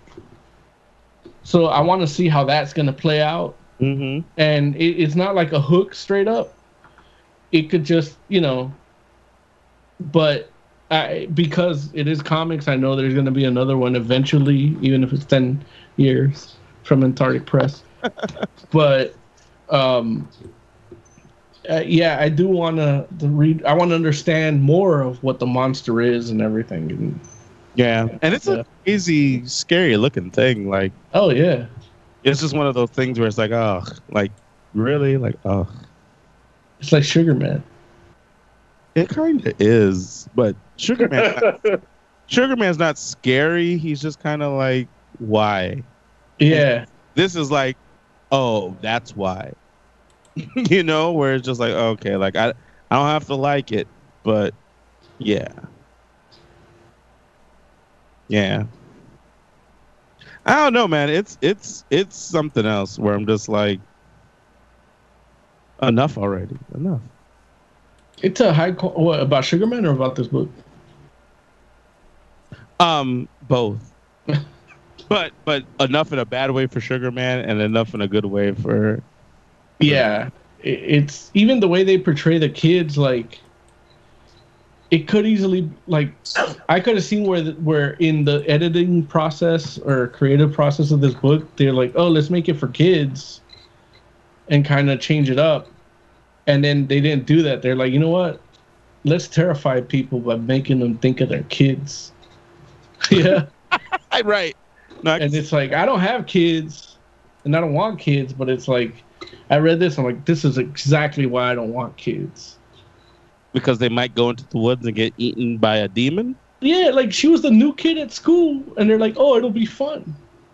And she's like, okay, she's got to make new friends. And even if she told you, it's like, normally I wouldn't let my kid go out at night like this with a bunch of kids, but we're new to this town. Like, it'd be nice to make friends. Like, because, you know, once she says no, they're not going to invite her again. And, you know, she's going to have a hard time making friends. Word. But, yeah, it was, you know, the scenes with them, with the killing the kids is disturbing, as they should be. Yeah. And it's a lot, you know, I know Joe's probably read a lot of manga where they kill kids, a lot of Japanese things. But yeah, the fact that this isn't Japanese and the art style isn't Japanese makes it a little harder to look at. And it's in color. Heard. So I give it I actually give it 5 bloody teeth out of 5. I would give it. I think I have to give it like 3.5. Because it's not Marvel. That's why. Because it's not Marvel. No, it's not Marvel. Just because 3.5 bloody teeth out of 5. Only because it does its job admirably, but in a perfect world, it would have left me feeling like I need to read the next issue, and it didn't necessarily do that. And I don't feel like that was by design. I feel like it was by like maybe this is their first comic. That's a possibility, especially if they're on Antarctic Press. But that's something that you have to take into consideration, because you can't just stop and be like, okay, well, the next scene is killer. It's like, well, how do I know? It's not. It's like like you mentioned, Mo. If it is a movie script, which it might be an amazing movie, but if you gave me the first 20 minutes or half an hour, but you didn't leave me in a place where I feel like I need to watch the next episode, because that's what you basically did, then, that doesn't help me. So that's why I can't, it makes it harder to recommend, because somebody else will have that same feeling I had. And then they're like, hey, why did you suggest this book that just ended? I can't be, because, Mo believes in that. They're like, who's Mo? Like, you know what? That is the biggest problem we face, is that people have to ask who's Mo. Yeah, no, I agree with you on that. I agree with you that they should know. Yeah. That's why I said, why aren't you listening to Fantastic Forum? But, there's people listening. Oh, no, they listen. I'm not saying they don't, but not everybody does yet. Yeah. And that's my problem. Because if in a perfect world, all of my jokes would be Fantastic Forum in jokes. And in the perfect world, Antarctic Press would be part of the Big Five. Wait, who's the Big Four? Dark Horse? Well, it's Marvel, DC, Image, Dark Horse. Oh, yeah. I'm just making sure. Right. Got you. I was gonna knock Dark Horse to 5 and have Antarctic Press. Be number 4. Look at Gold Digger number 253. The cover, like, that's some high quality ass work. Listen, I'm sure someone in Oni right now is listening like, sons of bitches. No, Oni's tight, but none of their covers look like Gold Digger 253. That's hilarious. Like, look at Gold Digger 253. Everybody listening right now, everybody on the archive, Larry, I know you have some access. Joe, I feel sorry that you have no access. Oz, people in Discord chat. Gold Digger 253 on Google. Look at the cover. Wait, here's the messed up part. That same person from Oni Press that was angry, that person knows Gold Digger 253 as well, and is like, son of a bitch. He's right. No. Look, I defy anybody to show me a better cover than that. Like, any fucking, what was it? Was it Man of Steel 900 or whatever that we were bitching at Jim Lee? Like, Jim Lee creams his pants looking at Gold Digger 253.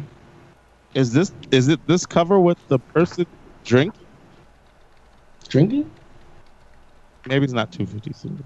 Or is there a value? Oh wait, it didn't come out. No, that's 254. I'm looking at 253, at least according to the web to previews. But that came out like in May of this year. Is that what you're talking about? Yeah, it's let's see here. Is there an alternate cover? Oh, that is 253. Yeah. There's an alternate cover. Yeah. Oh, okay. That's the one I'm talking about. Okay, let me look at the alternate cover. There's like the pink dinosaur on it. Okay. So that was like, that's not that impressive of a cover, Mo. I know that. No, I mean, it is pretty cool. It's okay. I can't knock it. I'm just saying that,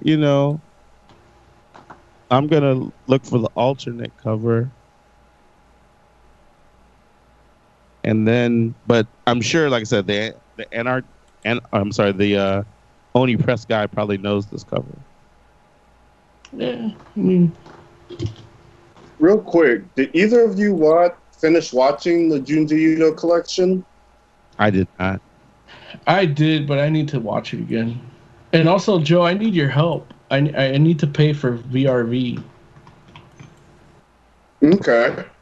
It never gives me the option to subscribe, and I go to the webpage and I don't know. So maybe after the show you can show me how to do it. Because now I have no Crunchyroll. Nice. That's what she said. What about Koabon? Did either of you finish that? No. Wait, is it? You said it's a pink dinosaur thing? Yeah. With like a horn? Yeah. Okay, that is a cool cover. Like just that face of that dinosaur. And the color of the sky and the clouds, like, and it's blocking the title, like. Yeah, and alternate female body types. Oh, I mean, I guess. I thought they were dudes. But I'm like, that dude has a great ass. The one on the back of the dinosaur might be a dude. I don't know. And it's kind of funny because it's Fred Perry, and like a lot of the guys who draws do have great asses. Yeah, that's true. That's true. So anyway, so online the cover of the people drinking says 253, but on AntarcticPress.myshopify.com it says 254. See, that's not right. Yeah, so they should do better. I agree with you. That's what I'm saying. Like the shit should be more. At this point they should have an app for buying digitally. Yeah, you know, like maybe we can help them. I just buy their stuff on Amazon. Yeah, but the thing is, Trump is talking about making America great again, and Antarctic Press doesn't have a digital store like how they should. Like, what's he gonna do about it? You know, I hear a bunch of people like, I know Antarctic Press doesn't have the same monosyllabic chart as Lock Her Up does or Space Force does, but come on, Antarctic Press digital store, like, is something people like. I'm sure we could put that on a red hat and people would buy into it. There it is. We need Antarctic Press to move into Harley Davidson. Or change the name to a monosyllabic thing that we can make a chant about. Arctic. They're not Antarctic Press anymore. They're just Arctic. Arctic P. Arctic P. Arctic P. Arctic P. Arctic P. Yeah, see, like that goes right well with Lock Her Up. Right. There you go. All right. Well, unfortunately, it suffers from the initials AP, which is a news site. So. Yeah, Associated Press. Yeah, which is the one that. That's real news. One that he don't like. Well, yeah, but. Well, you know. I mean, they're all the ones he don't like. Except for. That's not true. Fox and. I think that's it. Like Fox and his own blog, TrumpBlog.com. Speaking of that, though, Antarctic Press does have a comic called My Hero Macadamia. Are you serious? Yeah, and it's Trump teaching somebody how to MAGA. No, that's not real. It is real. No, it's not. Look it up. My Hero Macadamia. No, I refuse to look it up. It better not be real, Mo. It's real. It's on my Shopify. Listen, Mo. It's Antarctic. Look, this is how sad I feel about. Look, hold on. Lie to me. Look, I'm not even. Look, all I'm gonna say is Trump gets to pick another Supreme Court justice. I can't take it. Tell me tomorrow, guys. Hey, we're in the upside down, Larry. I've been telling you. I can't take it. Like Mexico's gonna win the World Cup. No, but that's okay. No, that's the upside down. They have no business winning the World Cup. They play soccer well in Mexico. Not as well as like Italy. Italy didn't even make it.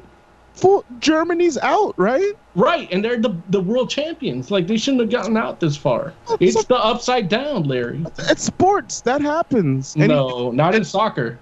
Any given Sunday, right? Not in soccer. That's not football. In soccer.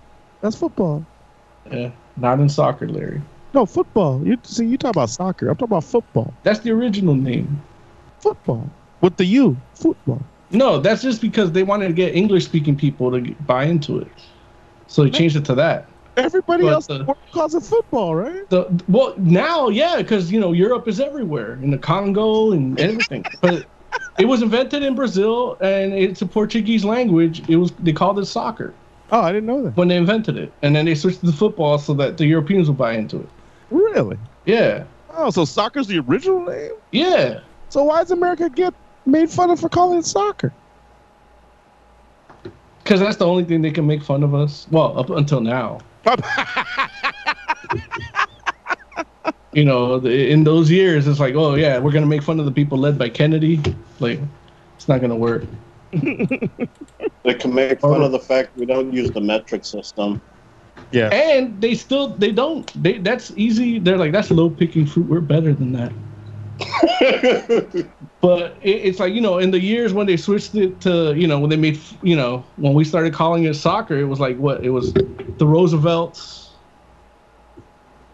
the Kennedy, like, that's the people leading the country. They can't fuck with us. It's in later times they make fun of us for doing it. Mo's right. I'm pissed off. There's no add to cart button. Yeah. Wow. The first issue is called Walmite. Oh, Jesus Christ! Is it a real thing? It's from the people that made Thump, the first 100 days. So I mean, even though it's making fun of Trump, I still don't. It's too much. I don't want it. And tomorrow I'll appreciate it. Today, no. If you look at Trump versus Clinton, #1, Uncivil War Inaugural Edition coloring book, the cover is a homage to that McFarlane Wolverine, that Hulk cover with Wolverine on the cover with the Hulk with the Hulk reflection on the claws. They already have a Space Force. Trump Titan Space Force #1. No, that was actually prophetic. They have that for a while. And so it's so funny. So My Hero Macadamia is the hero guy. What's the name? The Superion or whatever. All Might. Yeah. So it's All Might is Trump, and the little kid is Jeff Sessions.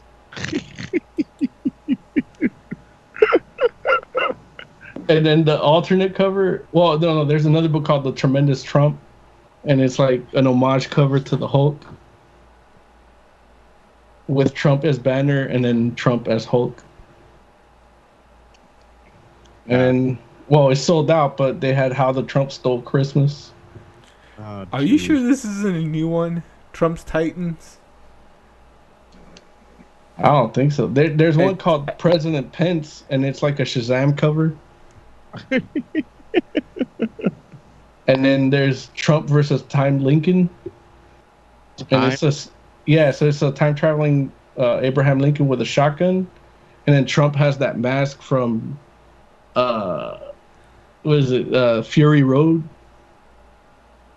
Oh, the Mad Max movie? Yeah, so you remember the main bad guy? Yeah, yeah. He had that mask with the teeth? Yeah. Like Trump's wearing that mask. Yeah, it's too much. I'm good. Like, I just, like, I don't, I want my president only made fun of in, like, The New Yorker. Right, exactly. Yeah. Like, in only, like, Sunday morning. Yeah. No, I get you, but we don't have that president. We have a low bar president, so it's low bar comedy that's gonna get him. Yeah, I get it. You know, like Rage Against the Machine don't give a fuck about him. You know what I mean? Like that's how fucked up he is. Like Rage Against the Machine could be raking in dollars over bills. Rage Against the Machine hates each other. I know, but that's what I'm saying. Like, this is a unified force. Like, if the message that they've been saying since the 90s, it was easy to give that message in the Clinton years. Yeah. Like, if the message was that important, like, I literally saw a pregnant chick get hit with a beanbag from the cops at the Democratic National Convention because of Rage Against the Machine. Jeez. They did that over that bullshit, and they're not saying nothing over Trump. I think they are. They came up with Prophets of Rage because they hate ain't saying each nothing other. about Trump, and nobody's listening. it needs to be a Rage Against the Machine reunion. Like, I'm all for Chuck D singing for Rage Against the Machine. Don't get me wrong. I love that shit. Yeah. Get rid of Be Real, because that's just Muppet shit to me. But but Chuck D singing for Rage Against the Machine is the shit. I wanted to see that back when, before they did that, what was that?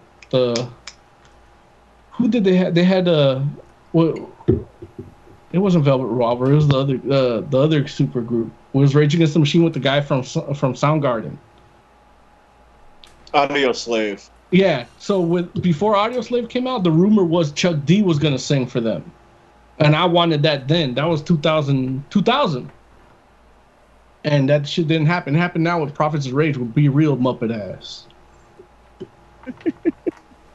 Be Real's a Muppet. He sounds like a fucking Muppet when he raps. Like, a little bit. You're right. He does. I like Be Real. I like him too. I like Cypress Hill. Like, yeah. I love Cypress Hill, but I don't want him singing. Yeah. I don't want him singing "Know Your Enemy" in concert. You know what I mean? I get it. I don't want him singing "Killing in the Name of." Like, I like Chuck D singing those. And I like Chuck D like writing new shit for them, but get rid of Be Real. Like, nobody's listening to Prophets of Rage. They're playing little bars. Does he make that noise when he sings it? I don't want to find out. Oh. Like, I know I've heard it, but I probably blocked it out. I'm saying the first EP did have, I believe it had "Killing in the Name of" with Chuck D, and I hated every time Be Real would jump in. Like, they switch verses, and it's like, I want to hear Chuck D say every one of these lines. Yeah. Like, I'd take fucking Flavor Flav over Be Real. Yeah, you say that now because Flavor Flav's not out there, but don't let him do it. Hey, I mean, I heard 911's Joke in My Town. Yeah, he did good there. Like, they had a message, they had his voice. You know?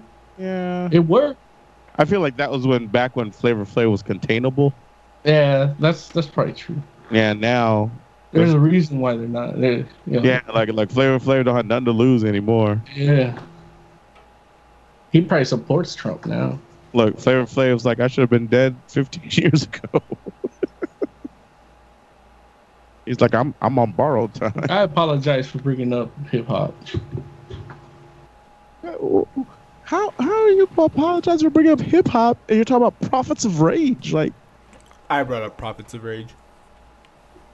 But still, I'm just like the conversation we were having was at best hybrid groups, right? It wasn't hip hop. Yeah. You just said Chuck D's name, like that's the. Well, no, you just that's the closest thing. Yeah, he mentioned Be Real too. Yeah. And then Flavor Flav. Definitely not a hip hop conversation, but anyway. Well, it's as close as I get. Right. I'll give you that. Yeah. Look, there it is. Like in Moses' mind, this was a hip hop conversation. That and the time I recommended Jim Jones' "Wasted Talent" album. There you go. Jim Jones. You still haven't heard it, huh? No. It's good. It's okay. You haven't heard it? I don't have to. I know Jim Jones. Oh. now you're being me with Incredibles 2. Yeah, but the difference is I'm right and you're wrong. Oh, take that, Mo. What you got, Mo? You're going to be better for listening to that Jim Jones album, my friend. Really? Okay. What's it called? He ain't no Wasted Talent. Wasted Talent. Okay. I'll go look it up. Especially when you look at all the shit that's come out this year, and you play it side by side. Like, I literally had a little moment where I'm like, I don't know how to judge this shit, because my nephew was playing with shit he likes, and I had heard about this Wasted Talent album. So, you know what? Check this out, because I heard this is going to be good. But when I heard his stuff, it just sounded like crap to me. So I'm like, oh yeah, this is what it is, you know? Like, that's my... So I figured I'm gonna feel the same way when I put on Wasted Talent. I'm like, oh no, there's a difference between good and bad now. Well, of course, but I didn't know that, like, with hip hop, because I can't judge it like that. It all sounds the same to me. Keep it. No, there's always been a difference, but the difference was more subtle back in the day, and you're right. Now it's very much more distinct. But keep it like we live in an age where, like, in the last month, like Black Thought, Nas, Kanye West, and Jay-Z and Beyonce all put out an album in like in the last month. Like, don't get me wrong, all those joints are probably like 8 songs, 9 songs, because I guess that's what happens now. But like, they're not even meant to put out full albums anymore. Like, we're going back to singles. Well, I mean, you can't call it a single if it's 9 songs. Right. It's not even a maxi single. A maxi single, like, at most is like 6. Right. But you know, it's like an EP, I guess. Yeah. But the fact is, people's attention spans are different now. Like, people don't have the time. Like, we live in a day and age where people will skip your skit on your album. Yeah. And I'm just like, that's messed up. And Luke, Wasted Talent has a few of them, but they're not even skits. They're like, I guess that's where I kind of identified with it. Look, I didn't know we were going into a Waste of Talent review, but that's where it kind of drew me in because it uses a Bronx Tale as the backdrop. That's cool. For the whole album. So it starts off with a quote from it, like a sample, you know? Yeah. And then the little in-between skits are all different parts of the movie that relate to the next coming up song. You listen to all the skits? See? I mean, that's the thing, like... No, I've been skipping them for forever. Like, I hear them the first time just to see what it is, but after that, delete that shit. I come from a generation where if you get the funding to actually go into a studio and put something on tape, and I say tape because it's from a time where it wasn't digital recording. Right. Like, if it's on tape, it's meant to be listened to. Like, it's worth your time. Right. Well, that's the thing. It takes money to rent a studio, so I figure the skits are like the gold chain on the album, where it's just there. Like, oh, I got so much money, I can waste shit. I can waste it on this stupid shit. Look, that's by today's standards. That's kind of what you get. Right. Like, if you listen to Kendrick Lamar's "To Pimp a Butterfly," if you skip over the parts that are talking, you haven't heard that whole album. See, I heard only white people like Kendrick Lamar. Oh, that's crazy talk. I'm sure it's a reliable source. Look, white people like Kendrick Lamar too, but like white people like a lot of rappers. What, we're gonna mess around and be like, oh, Jay-Z doesn't have credibility because white people like him? Man, according to my source, that's fine, but like the typical answer for a good rapper is Kendrick Lamar from a white person.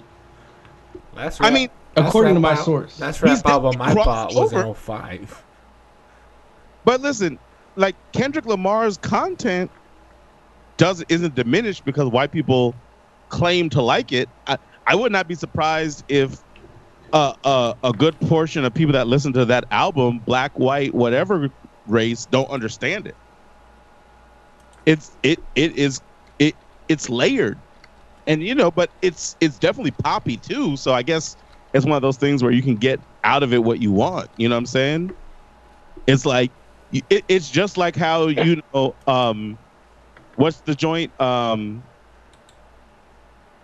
know how they have the song the Diamond in the Back. You know what I'm saying? Like that joint where they're talking about you know, cruising in that Cadillac, and it's like if you want to listen to the hook and feel like that's what the whole song's about, you can do that. But if you listen to the lyrics, you're like, well, that's actually like the opposite. And I think that's what Kendrick Lamar is like too. It's like, you know, you can mess around and just be like, pull up, drink, stand up, drink. And, like, you could think like the whole song's just about drinking, but if you listen to the lyrics, it's not.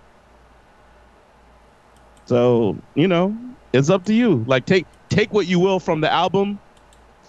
Like, the dude messed around and made hits that happened to be saying something. And if you want to take the message, great. And if you don't, that's okay too. But yeah, I think Yeah. Yeah, I don't know. So this is a good segue segment to talk a little bit about Luke Cage season 2. Indeed. Who watched it? I did. I didn't. You did not. Why is that? I haven't finished the first season. That's a good reason. That's a good reason. Like I really like. I watched the first like 8 episodes like 5 times because every time I talk to somebody, like it's at the shops. I'm like, oh, this shit's tight. Look, let's watch it. So I start over from the beginning. I had the same issue with Stranger Things.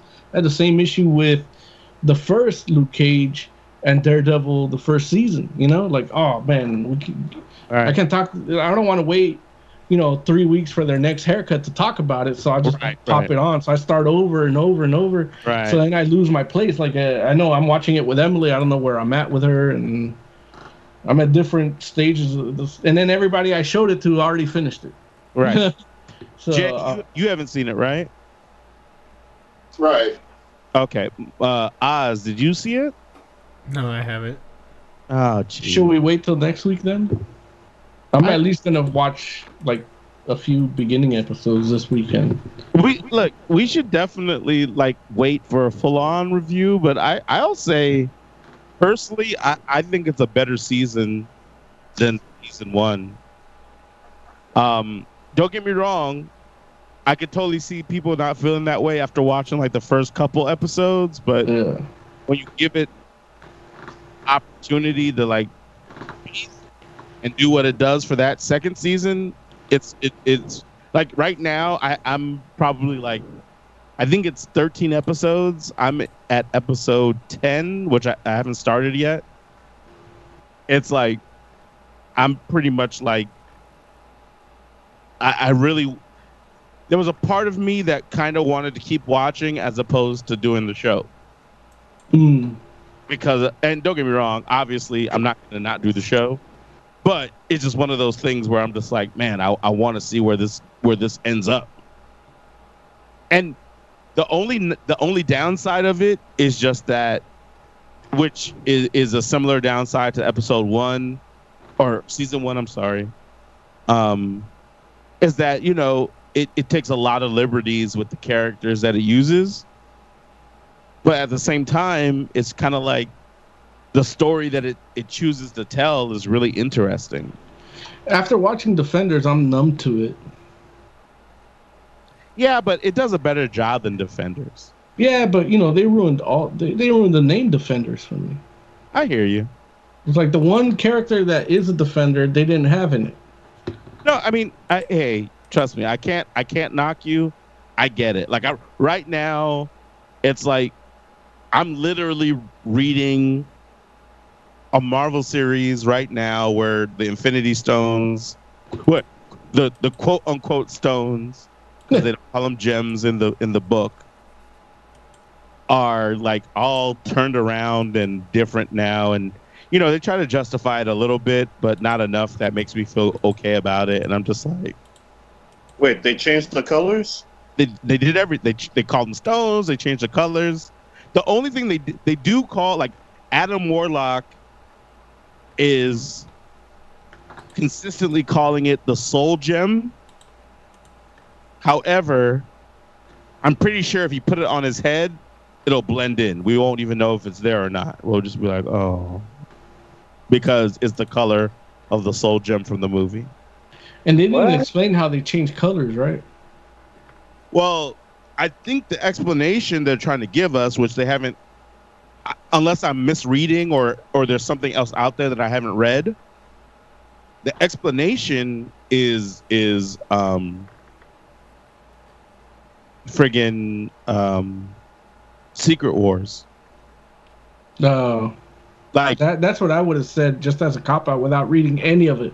Yeah, of course. And which it is a cop out. Like the closest thing I've seen to explanation is the universe is different, and I'm not sure why exactly, and it just like I'm assuming that's an illusion. And you're okay with that?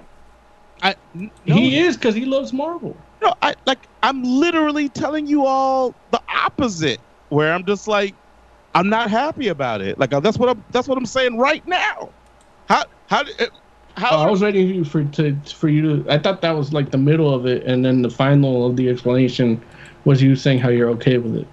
No, like what I'm saying is, well, for Luke Cage, I'm saying they took liberties, but the story is good, and it's like it's the TV thing, so I give it a pass. What I'm saying is, it's hard for me to knock that when in my comic books I'm reading a story where I'm just like, God damn, the friggin' Space Stone is a big giant rock. And look, the fact that I even call it a Space Stone bothers me. Because it should be a space gem. I don't like this. Well, look, that's where Marvel's at right now.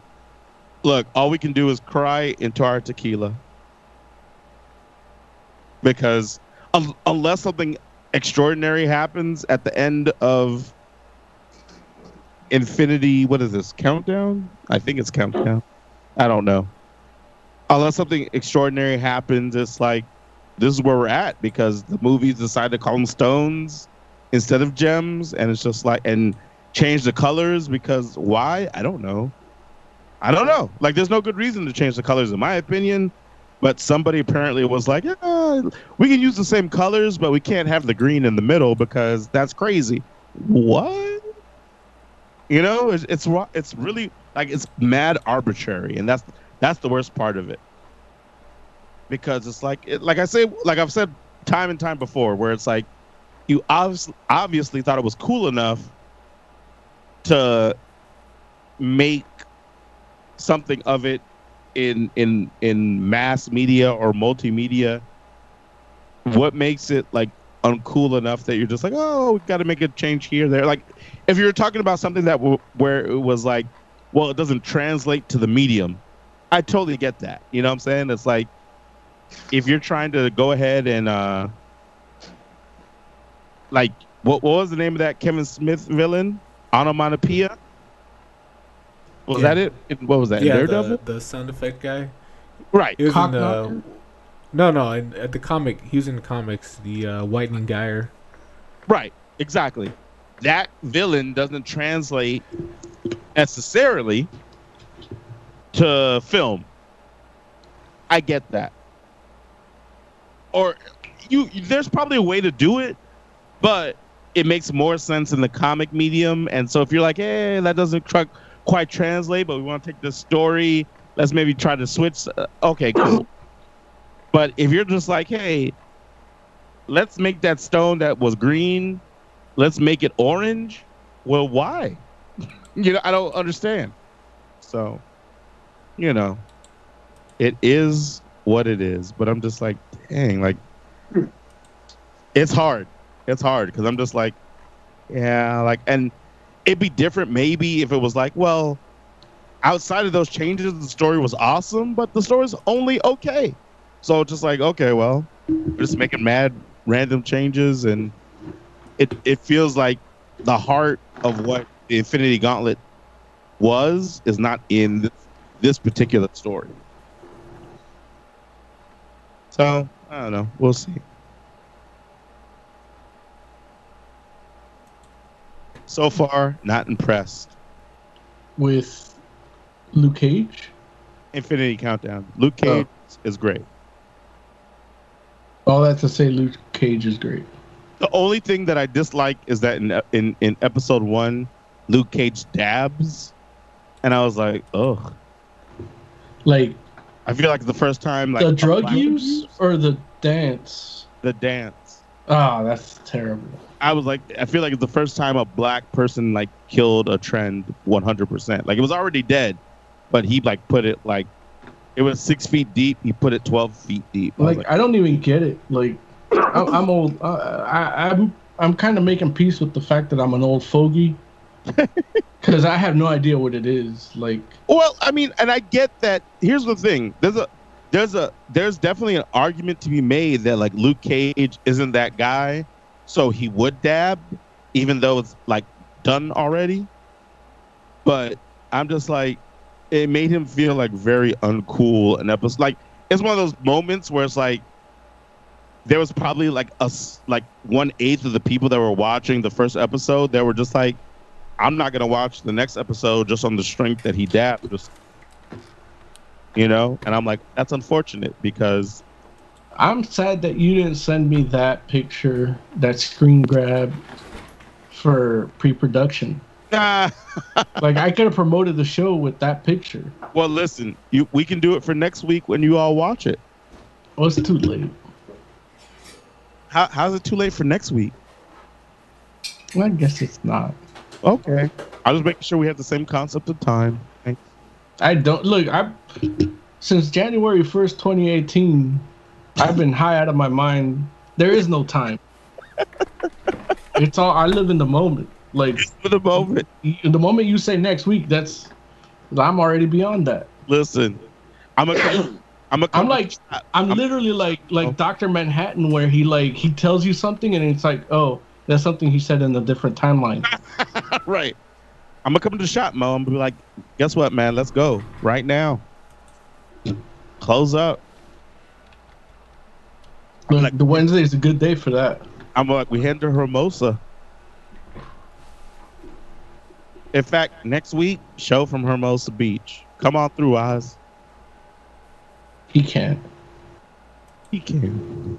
No, I can't. Yeah. Look, Hermosa's right down the street from San Diego. Yeah, but he's not going to be here in that time. Or will he? No. Damn it, Oz. When he does come, it's going to be great. Of course, we're going to have a good time. I don't plan on working that whole week. Even though I'm probably just going to see him one day. You're not going to San Diego? You're only going to see Oz? Yeah, I plan on it. So I should be there, yeah. I kind of have a pass in. I just don't want to give up, on the work, but I might have to. You have a pass in? It's 1 year. It's once a year. Can I get a pass in? Probably. There you go. Get one for Joe. I'll buy my own. Okay, we're gonna have to talk about that off the air. I'll try it because I know somebody that has an exhibitor booth, and he knows what we do here. And he said if I ever need help to let him know. Let him know. Let him know you need 3 passes. You, Oz, and Jay. Yeah. We'll figure the rest out. Don't worry about it. Oh, it's going to be great. I'm high already. There it is. Cool. Should we do some news? Yeah, let's jump into some news. Woo! Wow, Lawrence did that, and I was like, wait, I haven't hit the button. What happened? That freaked me out a little bit. See, that's the enthusiasm I wanted at the beginning of the show. Moses Magnum, goddammit. It's not even for this. Woo! Comic book news. We should have a, comic book current... well, not like that, but, his woo today was way better than that recorded woo. I'm gonna have to give you that so you can edit it in. The enthusiasm thing, Larry, wasn't even much for me. It was for the whole thing. I felt good. I'm yeah, maybe too good. Yeah, but it kind of to me it reminded me when I host the show, and I'm too busy running this board and trying to make everything happen. But I'll tell you, man, you don't give yourself enough credit when you host the show, Moses. You sound good. Thank you, Larry. You would get a good job as an ambassador for the Make-A-Wish Foundation. You're crazy. No, man, I mean that in a real way. And and don't get me wrong, I'm not taking anything away from Jay or from Oz, because I feel like you all could do a good job hosting the show as well if you all wanted to do that. But most of the time it falls to Moses. And yeah, man, you do a much better job than you give yourself credit for, because I've listened to the shows. I have too, and I cringe. Don't cringe. Trust me, cringing is good. Like, you're supposed to. Oh, look, I built a career on it. Right. You're supposed to listen to yourself and figure out how you can be better, but you should also take in the compliments and the praise that you get from people outside of you. Because, I mean, you know me. I wouldn't tell you were good if you weren't. Right. I would totally give you constructive criticism as well and just tell you, like, how you can be better, or tell you how it is that I would like to help if I can. Like, you know, I mean, you know me. It's like, if it wasn't good, I would just be like, oh, well, I wouldn't tell you it wasn't good, but unless you asked me directly, because I would if you asked me directly. But was it good? I already told you it was. Oh, okay. Just checking, trying to catch you slipping. I'm like, it was terrible. I'm like, God damn it, I messed up. No. It's like, no, I got it. It's like, definitely, no, it was good. I'm telling you, man. It's like, you're not giving yourself enough credit. So be better if you want to be. But I want to be. Okay, there you go. But I'm here to tell you that it's not bad at all by any means. Anyway, news. So after my run-in with Jurgens, it turns out he's now writing comic books for Walmart. Right. What the fuck is that about? The first story I read on this said that DC will begin releasing exclusive monthly anthology comic series in Walmarts across the United States next month. 100-page books, mix of new and reprinted material, priced at $4.99. Now, that got me excited, and then I read this other story that said of those 100 pages, 12 will be new material.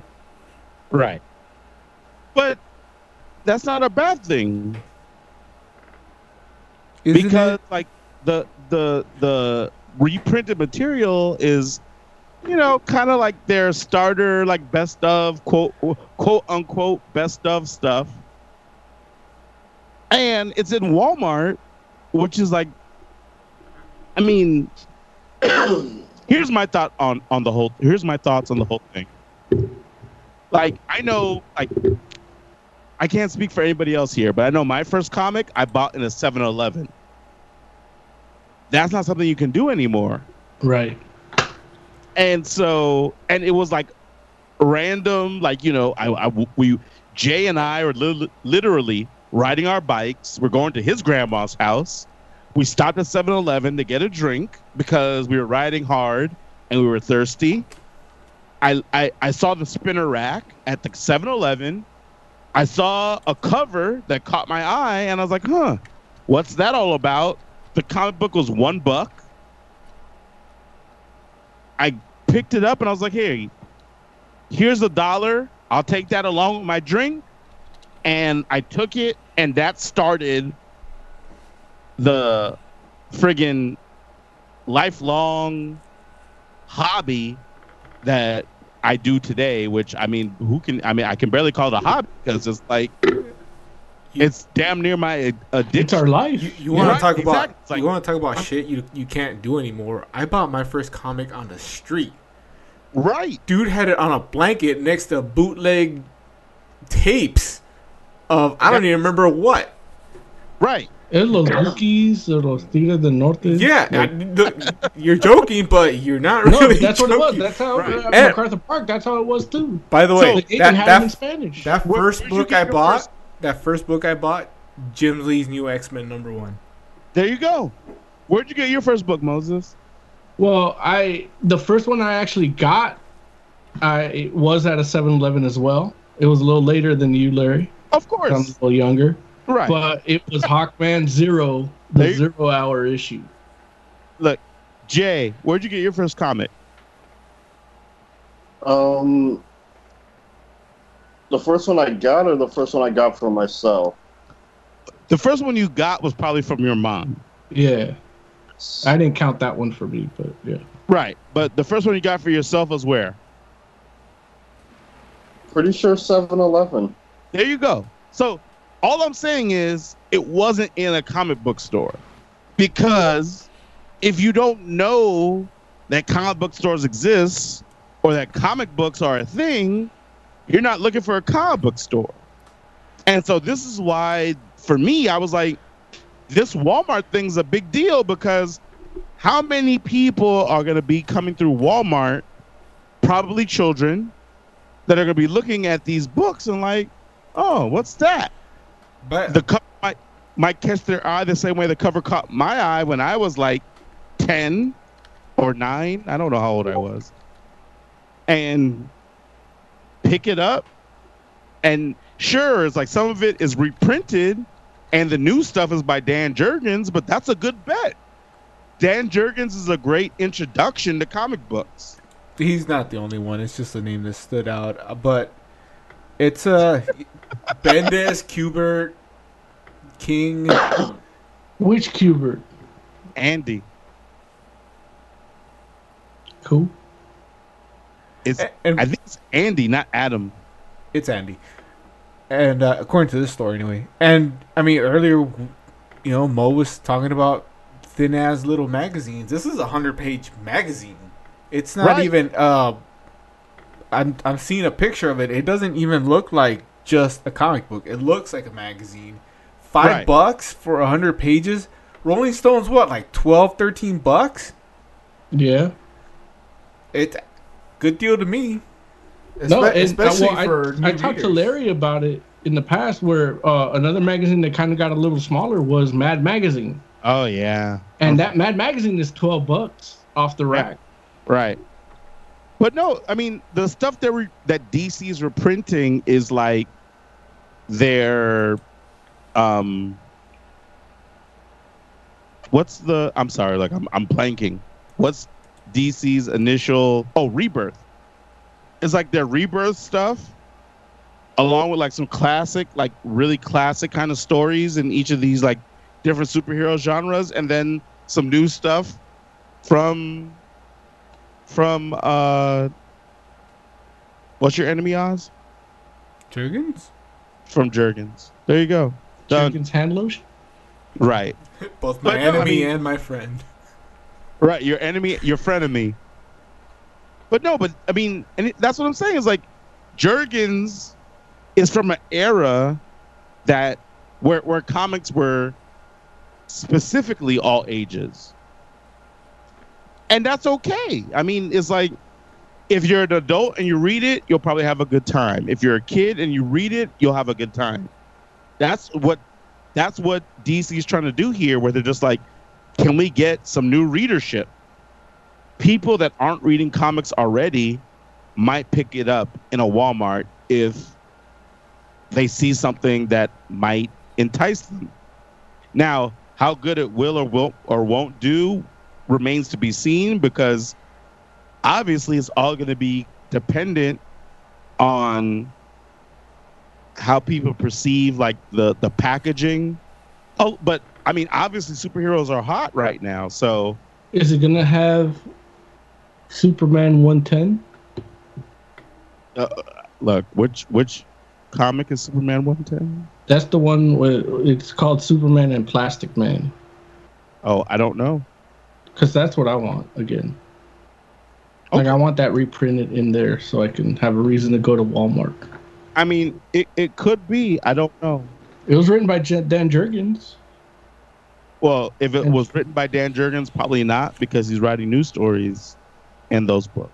I think issue 1 and 2 are going to be Palmiotti. Oh. Yeah. Yeah, they're his Batman story. I mean, it's cool. Yeah, I hope it works, because we need new readers. I guess. No, don't guess. No. I mean, if they make good movies, we don't need new readers. What? No, Mo. Movies don't translate to comic sales. Yeah, but they don't. If they make good enough movies that make enough money, they don't care about comic sales. Like Marvel. You say that now, but I don't know, man. Like, here's the thing. Marvel is making enough movies with enough people in them that they might be like, you know what? We don't need these comics anymore because... Right. I'm okay with that.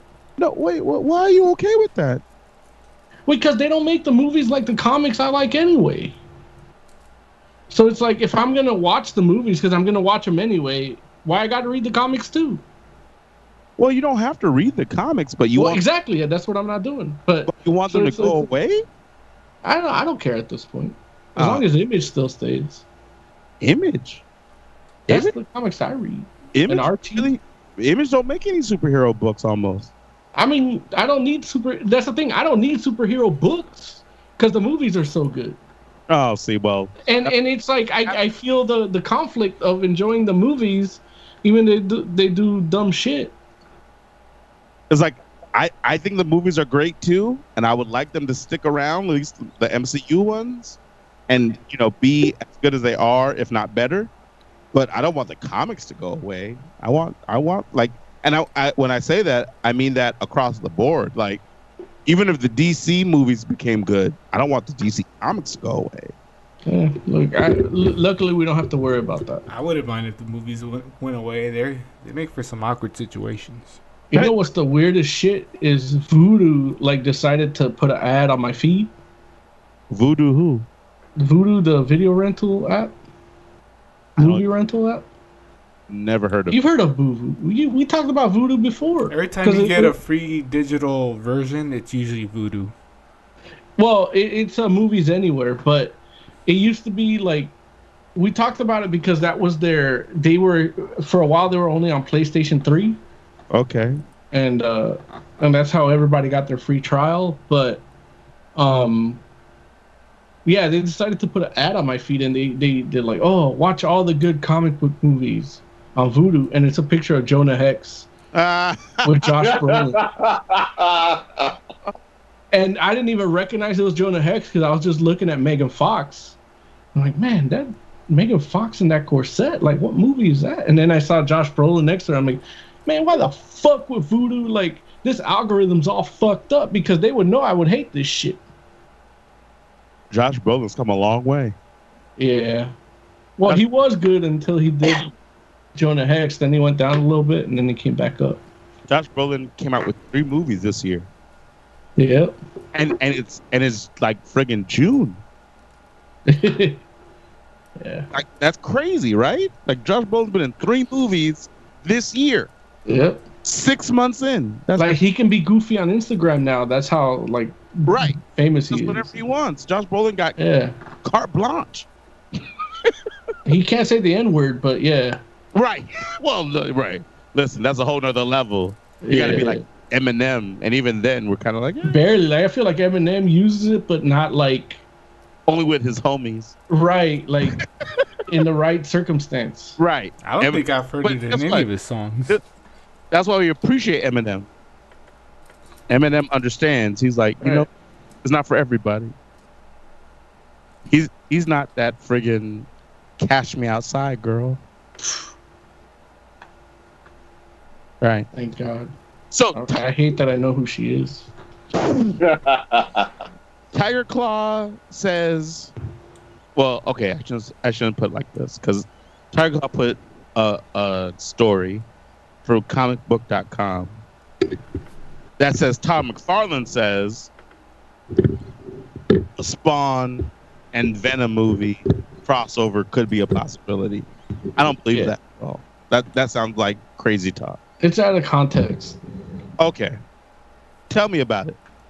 He says it could work in terms of he wants it to happen, not that it's gonna happen. If they decide that that's what they want to happen, he would let it happen because he wants that money. You know what I mean? He's putting out the hints to Sony. Yeah, that's all he says, and it's only because the necroplasm and the symbiote share a lot of similarities, and then the similarities. We heard that from Kevin Feige. No, we heard that from Todd McFarlane on his live video on Instagram. Oh, well, I'm sorry. I said Kevin Feige, but technically that deal hasn't gone through yet, right? Sony. I mean, not Sony. No, this is Sony. Well, Marvel and Fox is the deal that I think you're thinking of. Has nothing to do with Sony. But yeah, so Sony has they led Spider-Man, but that's it. That's it. Yeah. Sony's not even trying to let Venom to. No. It's a question he was asked in some forum. He's been real active in the last year on Instagram and Facebook, and it's actually, if you follow him on Instagram, it's tight because he posts these videos where it's like him drawing, but him talking about his experience drawing a certain issue of Marvel and stuff. Oh, that's cool. You know, so it's kind of cool. It's almost like a live documentary. That sounds awesome. Yeah, it is awesome. And now Instagram has it, like, Instagram has a TV section where, like, all the videos from the feed come up in that section, so you could just watch them uninterrupted, like actual content, you know? Wait, you mean like the thing that comes at the top of your Instagram feed, or you talk about something else? Well, you know the stories? Yeah. So you know how they're cut up? You have to click on them or flip them. So with that, you don't have to do none of that. All the videos that are from the same content, like, are bunched together. You just watch them as video file. Oh, that's cool. Yeah, so you can switch between channels like a TV, you know? But it's all the people you follow. Got it. So it's kind of cool. I mean, maybe, like, if we put our heads together, we can do something for that, for the show, but... We will. Yeah, I doubt it. I believe. But yeah, so it's in, like, one of those type of things where he said it, because I know Tom McFarlane don't speak out of school like that. And let's face it, that's just not going to happen. They couldn't even get Venom right. Like, how are they going to get a Venom Spawn crossover done right? You know, like, it can't even really be done right. You know what I mean? It, like, I'm sorry. Spawn Batman, that's one thing. Yeah. Venom Spawn, that's a bad idea. Yeah. Because they both have, like, a symbiotic kind of thing happening. Yeah. You don't want to mess that up or, like, try to confuse or it's not going to work. Audience. Yeah, it won't work. Yeah. I mean, they kind of did the Spawn thing with the cape on Doctor Strange, you know? Only the Spawn's cape is less funny. You talk about comic or you talk about the movie? The movie. Got it. Yeah, Spawn's cape is not as funny as Doctor Strange's cape. I agree with you on that. Speaking of which, you should mess with Mark Waid's Doctor Strange. It's interesting. I should, but I'm not gonna. Okay. Hey, I'm just putting it out there for the audience. I think you're talking like Hecht or Tiger Claw, even though Tiger Claw doesn't read comics, or Jay, Oz, or Mo. I'm good. So, in other news. Yes. Sorry, I didn't mean to cut you off. No, I was gonna say what's next. Go okay. So, in other news, speaking of things that don't quite work, we have a Morbius live action thing with Jared Leto playing Morbius. Here's the thing. Yeah. Jared Leto could probably be a fantastic Morbius. We said that about Joker. Right. However, in a Morbius movie, which... with no Spider-Man. Right, which probably won't have any Spider-Man or too little Spider-Man. No, thank you. Like, that's... Like, why would we even have a Morbius movie when he wasn't introduced in a Spider-Man movie first? I mean, we're getting a Venom movie. I mean, but, well, here's the thing. Like, bad idea too, Oz. Here's the thing. Morbius suffers from the same thing that, like, Cloak and Dagger you would have thought would have suffered. Punisher, you think would have suffered. Speedball, you think would have suffered. Night Thrasher, you think would suffer. Huh? Not Speedball, Penance. Oh, no, Speedball, but Penance eventually. But all these characters were created in, or I wouldn't even say created in, I would say debuted in Spider-Man comics. Mm. And that's why we have such a good connection. And then they those connections come back to haunt us.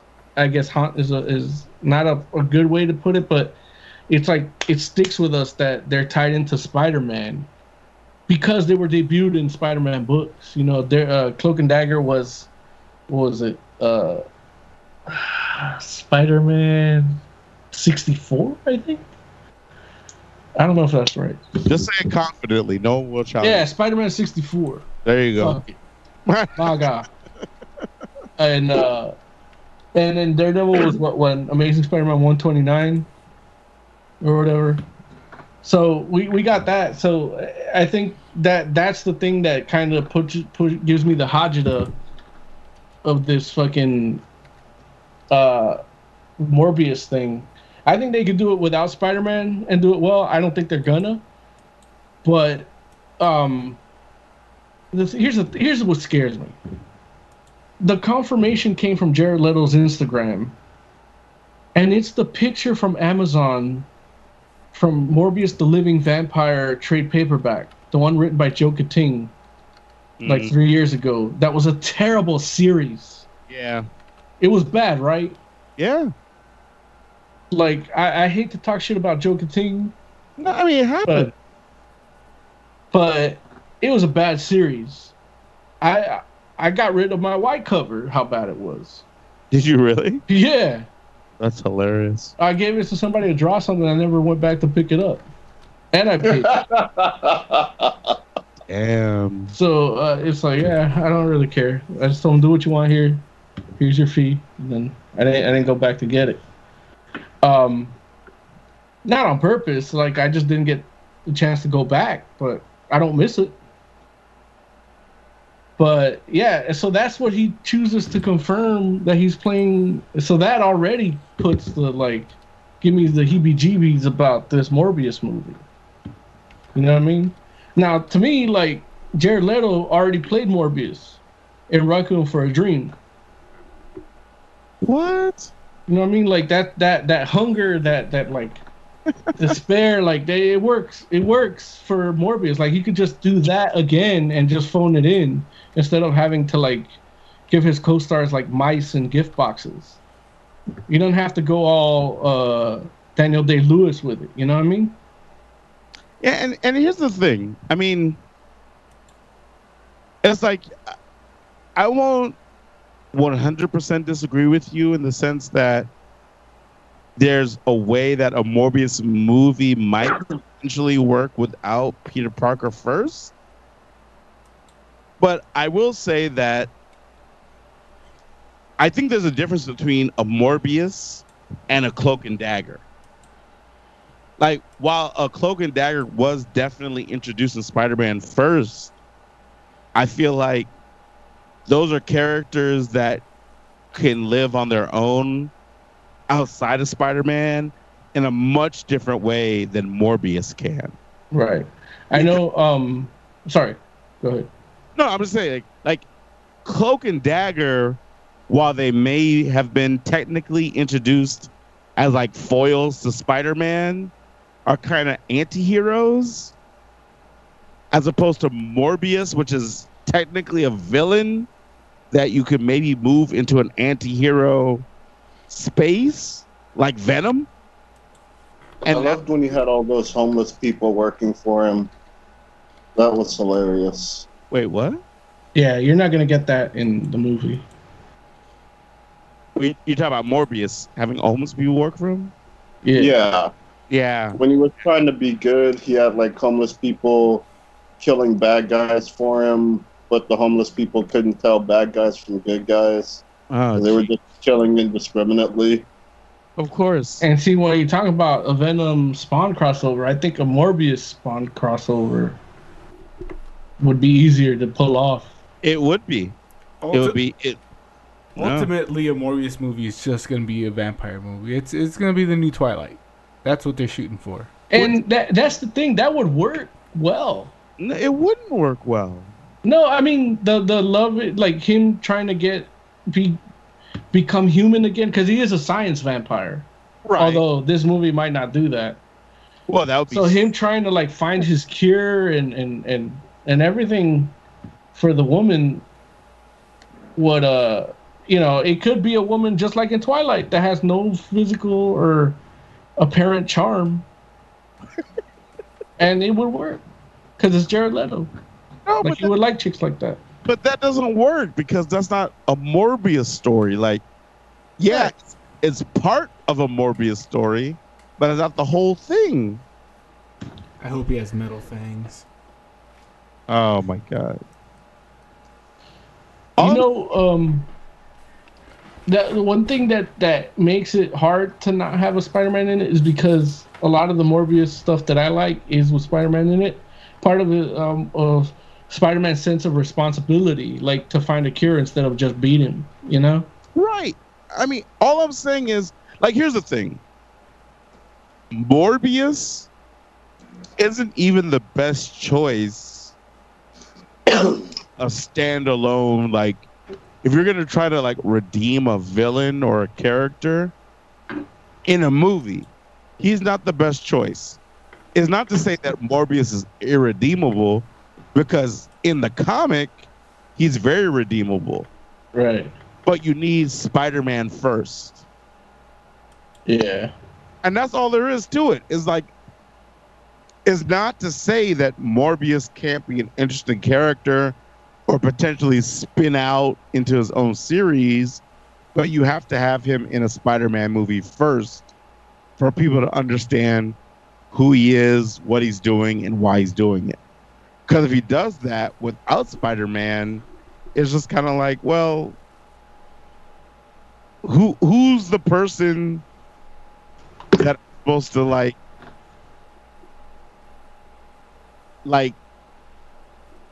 kind of like, who's the lens for me to look at this character through? Right. Because I guess you could pick some other person, like a random cop or something like that, but I don't feel like it ends up being as good. And maybe I'm wrong, but that's what I feel right now. I don't know. Yeah, we're getting a Venom movie soon, right? So why not a Morbius one? Yeah, I mean, I feel like they could do a better job, like get rid of the Venom and Morbius and just do a Prowler. Prowler would be easier. Yeah, like, and it could actually be a good movie without Spider-Man in it. That's true. Yeah, that's true. But of course, that's not going to happen because Jordan Peele doesn't have a contract with Sony. Wait, why Jordan Peele? I think he would do it really well. Oh, got it. Interesting. He did two things really well: Get Out and Last OG. What's he do for Last OG? Oh, he's a writer. Like, he wrote with Tracy Morgan. Oh, that's interesting. Yeah. And he directed, I think, like half the episodes. Larry acting like he doesn't know his boss. What? You're in it, Larry. I am? Yeah. Cedric the Entertainer's in it. He looks just like you, and he like even rocks your haircut. Well, I don't. You don't. You only have that haircut like half the year, but yeah. You're hilarious. Damn it. DC Comics cancels Cyborg's comic again. I don't know. Does anybody care? I do. Their 23 is the last issue, even though they had solicited 24 and 25. Wait, he has solicits for 24 and 25? Yeah, those are canceled now, which sucks because 23 ends in a cliffhanger. Apparently, I don't know. I haven't read it. Why would they not at least go to 24? I don't know. Look, the reason they're canceling it is because it's not selling. I mean, one more month won't kill him. Will it? But he'll be back in Justice League Odyssey, which looks kind of goofy. Darkseid looks like a teenage angsty Titan. Well, he's on the Justice League now, right? So I don't like it. I don't think you should. But yeah. Can you imagine if they made Apocalypse the X-Man? That's basically what DC decided to do. That's what they're doing with other villains. I mean, Clayface, Batman redeemed them, and well, Lobo. Clayface. Wait, aren't they gonna make it? I thought that's the whole reason they turned him into a baby. But look, you have been reading. Make him an X-Man. In Odyssey, he's a wait. X-Men? Are we talking about Apocalypse? Apocalypse, yeah. Oh, that's out of my league. Apocalypse was going to Xavier's school, but it turned out badly. And so he wasn't officially on an X team, no. So that means that all the no, he won't. The pre Deadpool 2 movie praising of Deadpool through the comics was all bullshit then? What do you mean?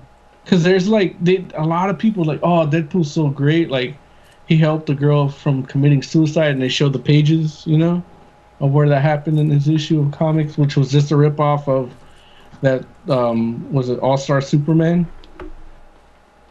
And then they show when he talks to Baby Apocalypse about being who he needs to be, no matter what he's supposed to be, he can still choose or some shit. Right. So everybody's oh, Deadpool's so great. He stopped this woman from committing suicide, and he helped Deadpool. He helped Baby Apocalypse. And even when they tried to kill Baby Apocalypse, he was the one against it, in X-Force. Right. So it's yeah, he's not a good guy. It turned out terribly. I mean, he can still claim at least. That means he could have technically saved Baby Hitler. What do you mean saved Baby Hitler? If somebody was trying to kill Baby Hitler, he would have fought against it. Oh, gotcha. Well, I mean, hey, that might be true. I mean, that makes more sense for Deadpool than him being a good guy. So I'm gonna go on the comment rant to all those posts on Instagram. That's fair. That's fair. Heather Locklear is in trouble with the law. What did Heather Locklear do? She beat up 2 cops, and they got put on suicide watch. What? Yeah, and then she got out and did it again. What do you mean she did it again? She beat 2 cops up again? And yeah, EMTs that were responding to her, and cops too. Well, EMTs aren't cops. No, but they all came together. So she's hitting them, all of them. What is she hitting them for? She's nuts. Oh. Yeah, she's. I guess she's had drug issue problems and maybe early onset dementia due to cocaine use. I mean, she did date Tommy Lee and Richie Sambora, and so how many times did the police shoot her? No, that's her superpower. She's a pretty white woman. Oh. So, no. And you would ask how this relates to comics, but she was in Return of the Swamp Thing, the sequel to the Swamp Thing movie. That's hilarious. So we talked about Walmart selling comics, but GameStop is also going to sell comics. But isn't GameStop somebody's trying to buy GameStop? They're going bankrupt? Who knows? But they're going to put comics in their shop. $7.64 for them, but they didn't take it. They wanted credit instead. But yeah, the GameStop and ThinkGeek stores are going to start selling comics, which I didn't even know ThinkGeek had actual brick and mortar places. I thought they were all online. Yeah, where are those? I don't know, but reading the story made it seem like there's a store. Now I know at GameStop they sell ThinkGeek stuff, so maybe that's what they mean. It's GameStop / ThinkGeek now. Maybe. Yeah, I'll let you know when they start selling. See what they're doing. It makes sense. They sell all kind of collectibles and stuff. Might as well throw comics in. But I doubt it's gonna be anything obscure. It's gonna be 2 books from the top 3. I mean, that's okay. I think. I guess my thought is more so it's like any other industry where you have people that brands that bring you in, and then once you're in, that's when you mess around and have other brands that try to pull you away. Where it's you already do this, so why don't you try this one? And that's okay, like, because it's like Marvel and DC and Image should like live and die on the quality of the stories they tell.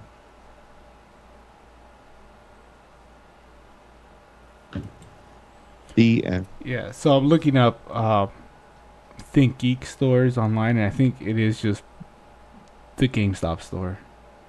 Like, it comes up as just Think Geek, but I'm looking at the addresses, and I think that's the GameStop I go to. Oh, wow. But, yeah, it comes as though it's its own thing. So it probably is a Slash thing, and I don't know, something's weird going. Like, if it's not a game, it's Think Geek. Then there's a rumored story of a Silk movie. I did see that. Which would also not have Spider-Man in it. Yeah, that makes no sense whatsoever. Especially with Silk, because it's not just the same spider, but like half it's like they're thing... supposed to fuck and breed. Yeah, yeah.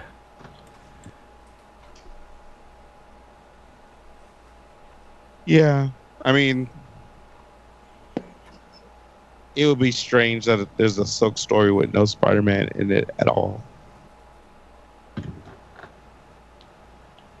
She's not even that good, like.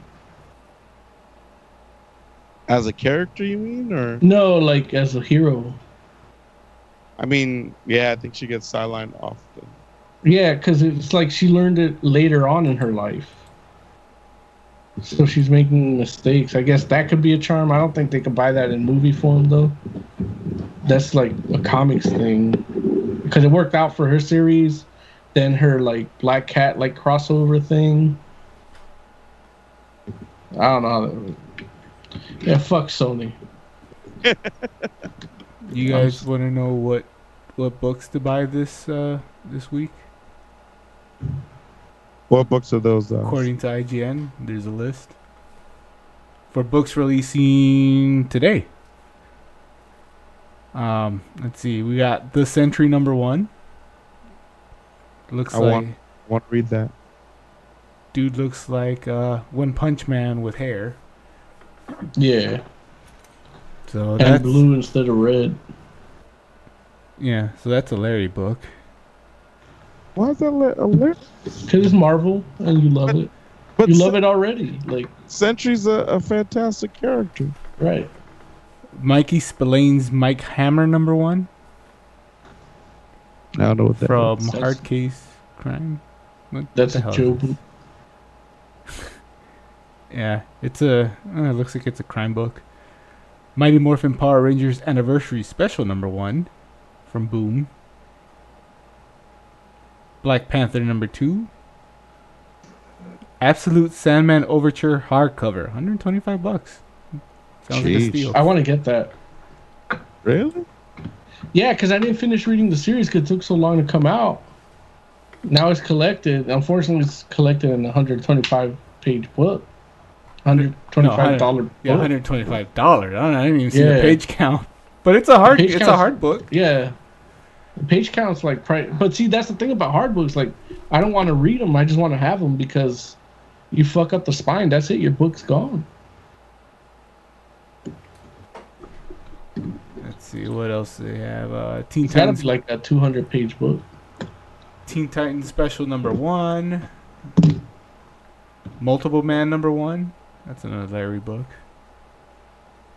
I will read Multiple Man. You're right. Shadow Roads #1 from Oni. It's a Western comic. And Thano Wins by Donny Cates, trade paperback. What the hell's Thano Wins? Is that like the movie but in comic book form? Thanos wins?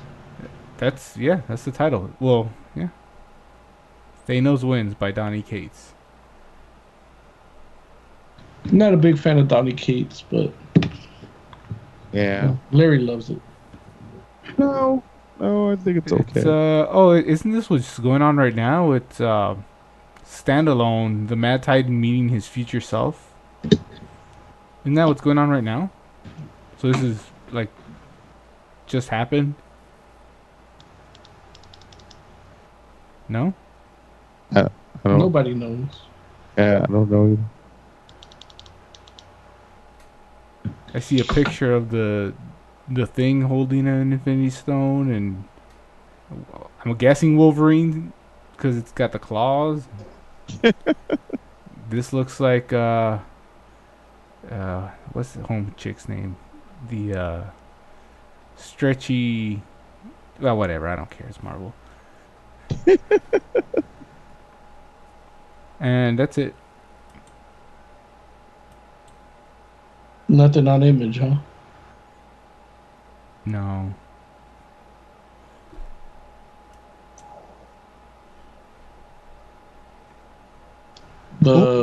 Tom Holland said that the new Spider-Man movie is going to be called Far From Home.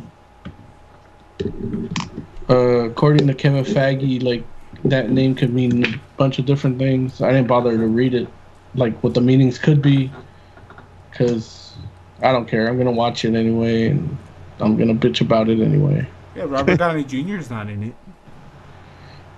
Yeah. Well, officially, I mean, he could still sneak in there. All they need to do is renew his contract, and they'll put him in there, like in After Effects.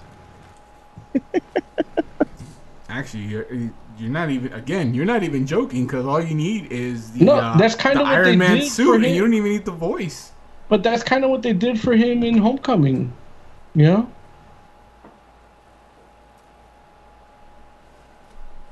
Yeah.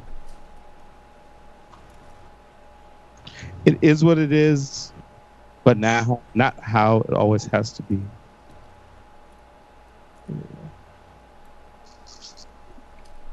Yeah.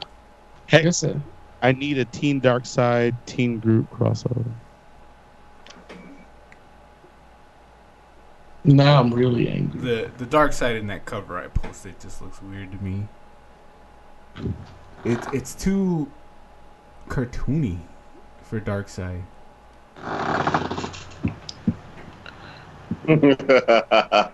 Oh, Joe must have just seen it.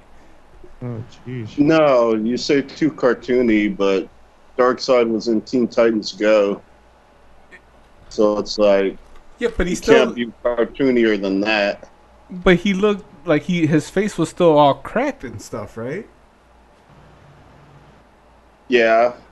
Like this Darkseid looks like he's straight out of like World of Warcraft. He's casting a motherfucking spell. Alright, he's too pretty, I guess. They like new Lobo'd him up. Yeah. He doesn't look Kirby enough. At least they had the decency to kill New Lobo. The thing is, there's certain characters that have to be Kirby, even if he didn't create them, because that's how they. That's how they envisioned them, you know. Yeah, and I'm looking at pictures of him in Teen Titans Go, and I mean that's Darkseid. Yeah, he looks like Darkseid. It's just a sleeker color palette. Yeah, like he's all smooth except his face. Hecht in chat says Darkseid in Teen Titans Go is voiced by Weird Al. Clearly, the best Darkseid. Yeah, I mentioned that before. Well, you didn't mention it now, Jay. You didn't mention it now. That's true. And you know Larry doesn't have good memories. And I didn't take it. No memories. Joe took my memories. You're bad. Thing. Is that Azrael on that cover? Yeah, it's Azrael, that's Starfire, and that's Jessica Cruz. Those are the Teen Titans right now? Those the Justice League Odyssey.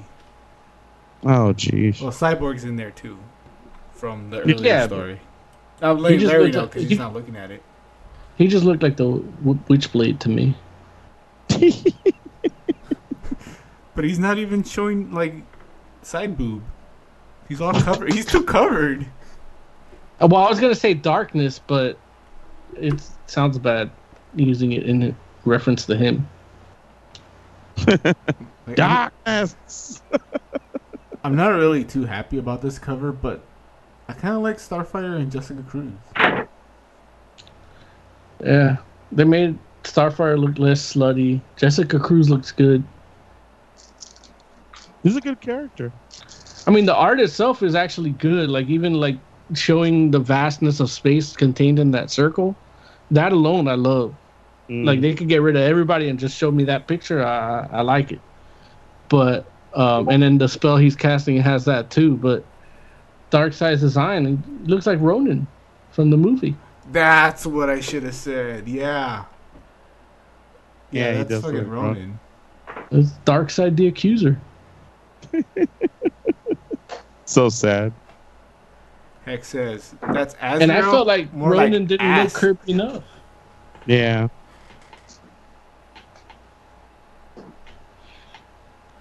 Whatever. I'll probably read it. Well, Hex says that's Azrael, more like Azrael.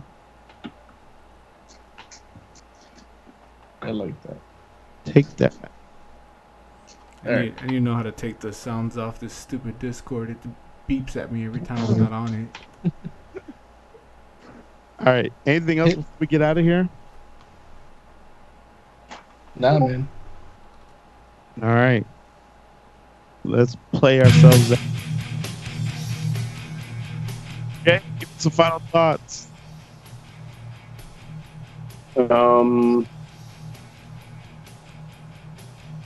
Yeah, I got nothing. That's fair. Oz, final thoughts. I'm gonna go watch Incredibles 2 again, see what you guys are talking about. Or Moses Magnum, final thoughts. Rest in peace, Vinnie Paul, legendary drummer in bands. Well, in Pantera, Damage Plan and Hell Yeah weren't as legendary, but they were good in their own right. But a lot of people had got a lot of good things to say about him. And I was a fan. Died of a massive heart attack in his sleep. No foul play suspected. Just happy he didn't feel any pain on his way out. Indeed. Rest in peace. For the entire Fantastic Forum, thank you very much for hanging out with us. We appreciate you. We'll be back next week. In the meantime, check us out on Twitter. Follow us. Check us out on Instagram. Follow us there as well. Join the Facebook group, because why not? And we'll be back next week. So until then, we're out.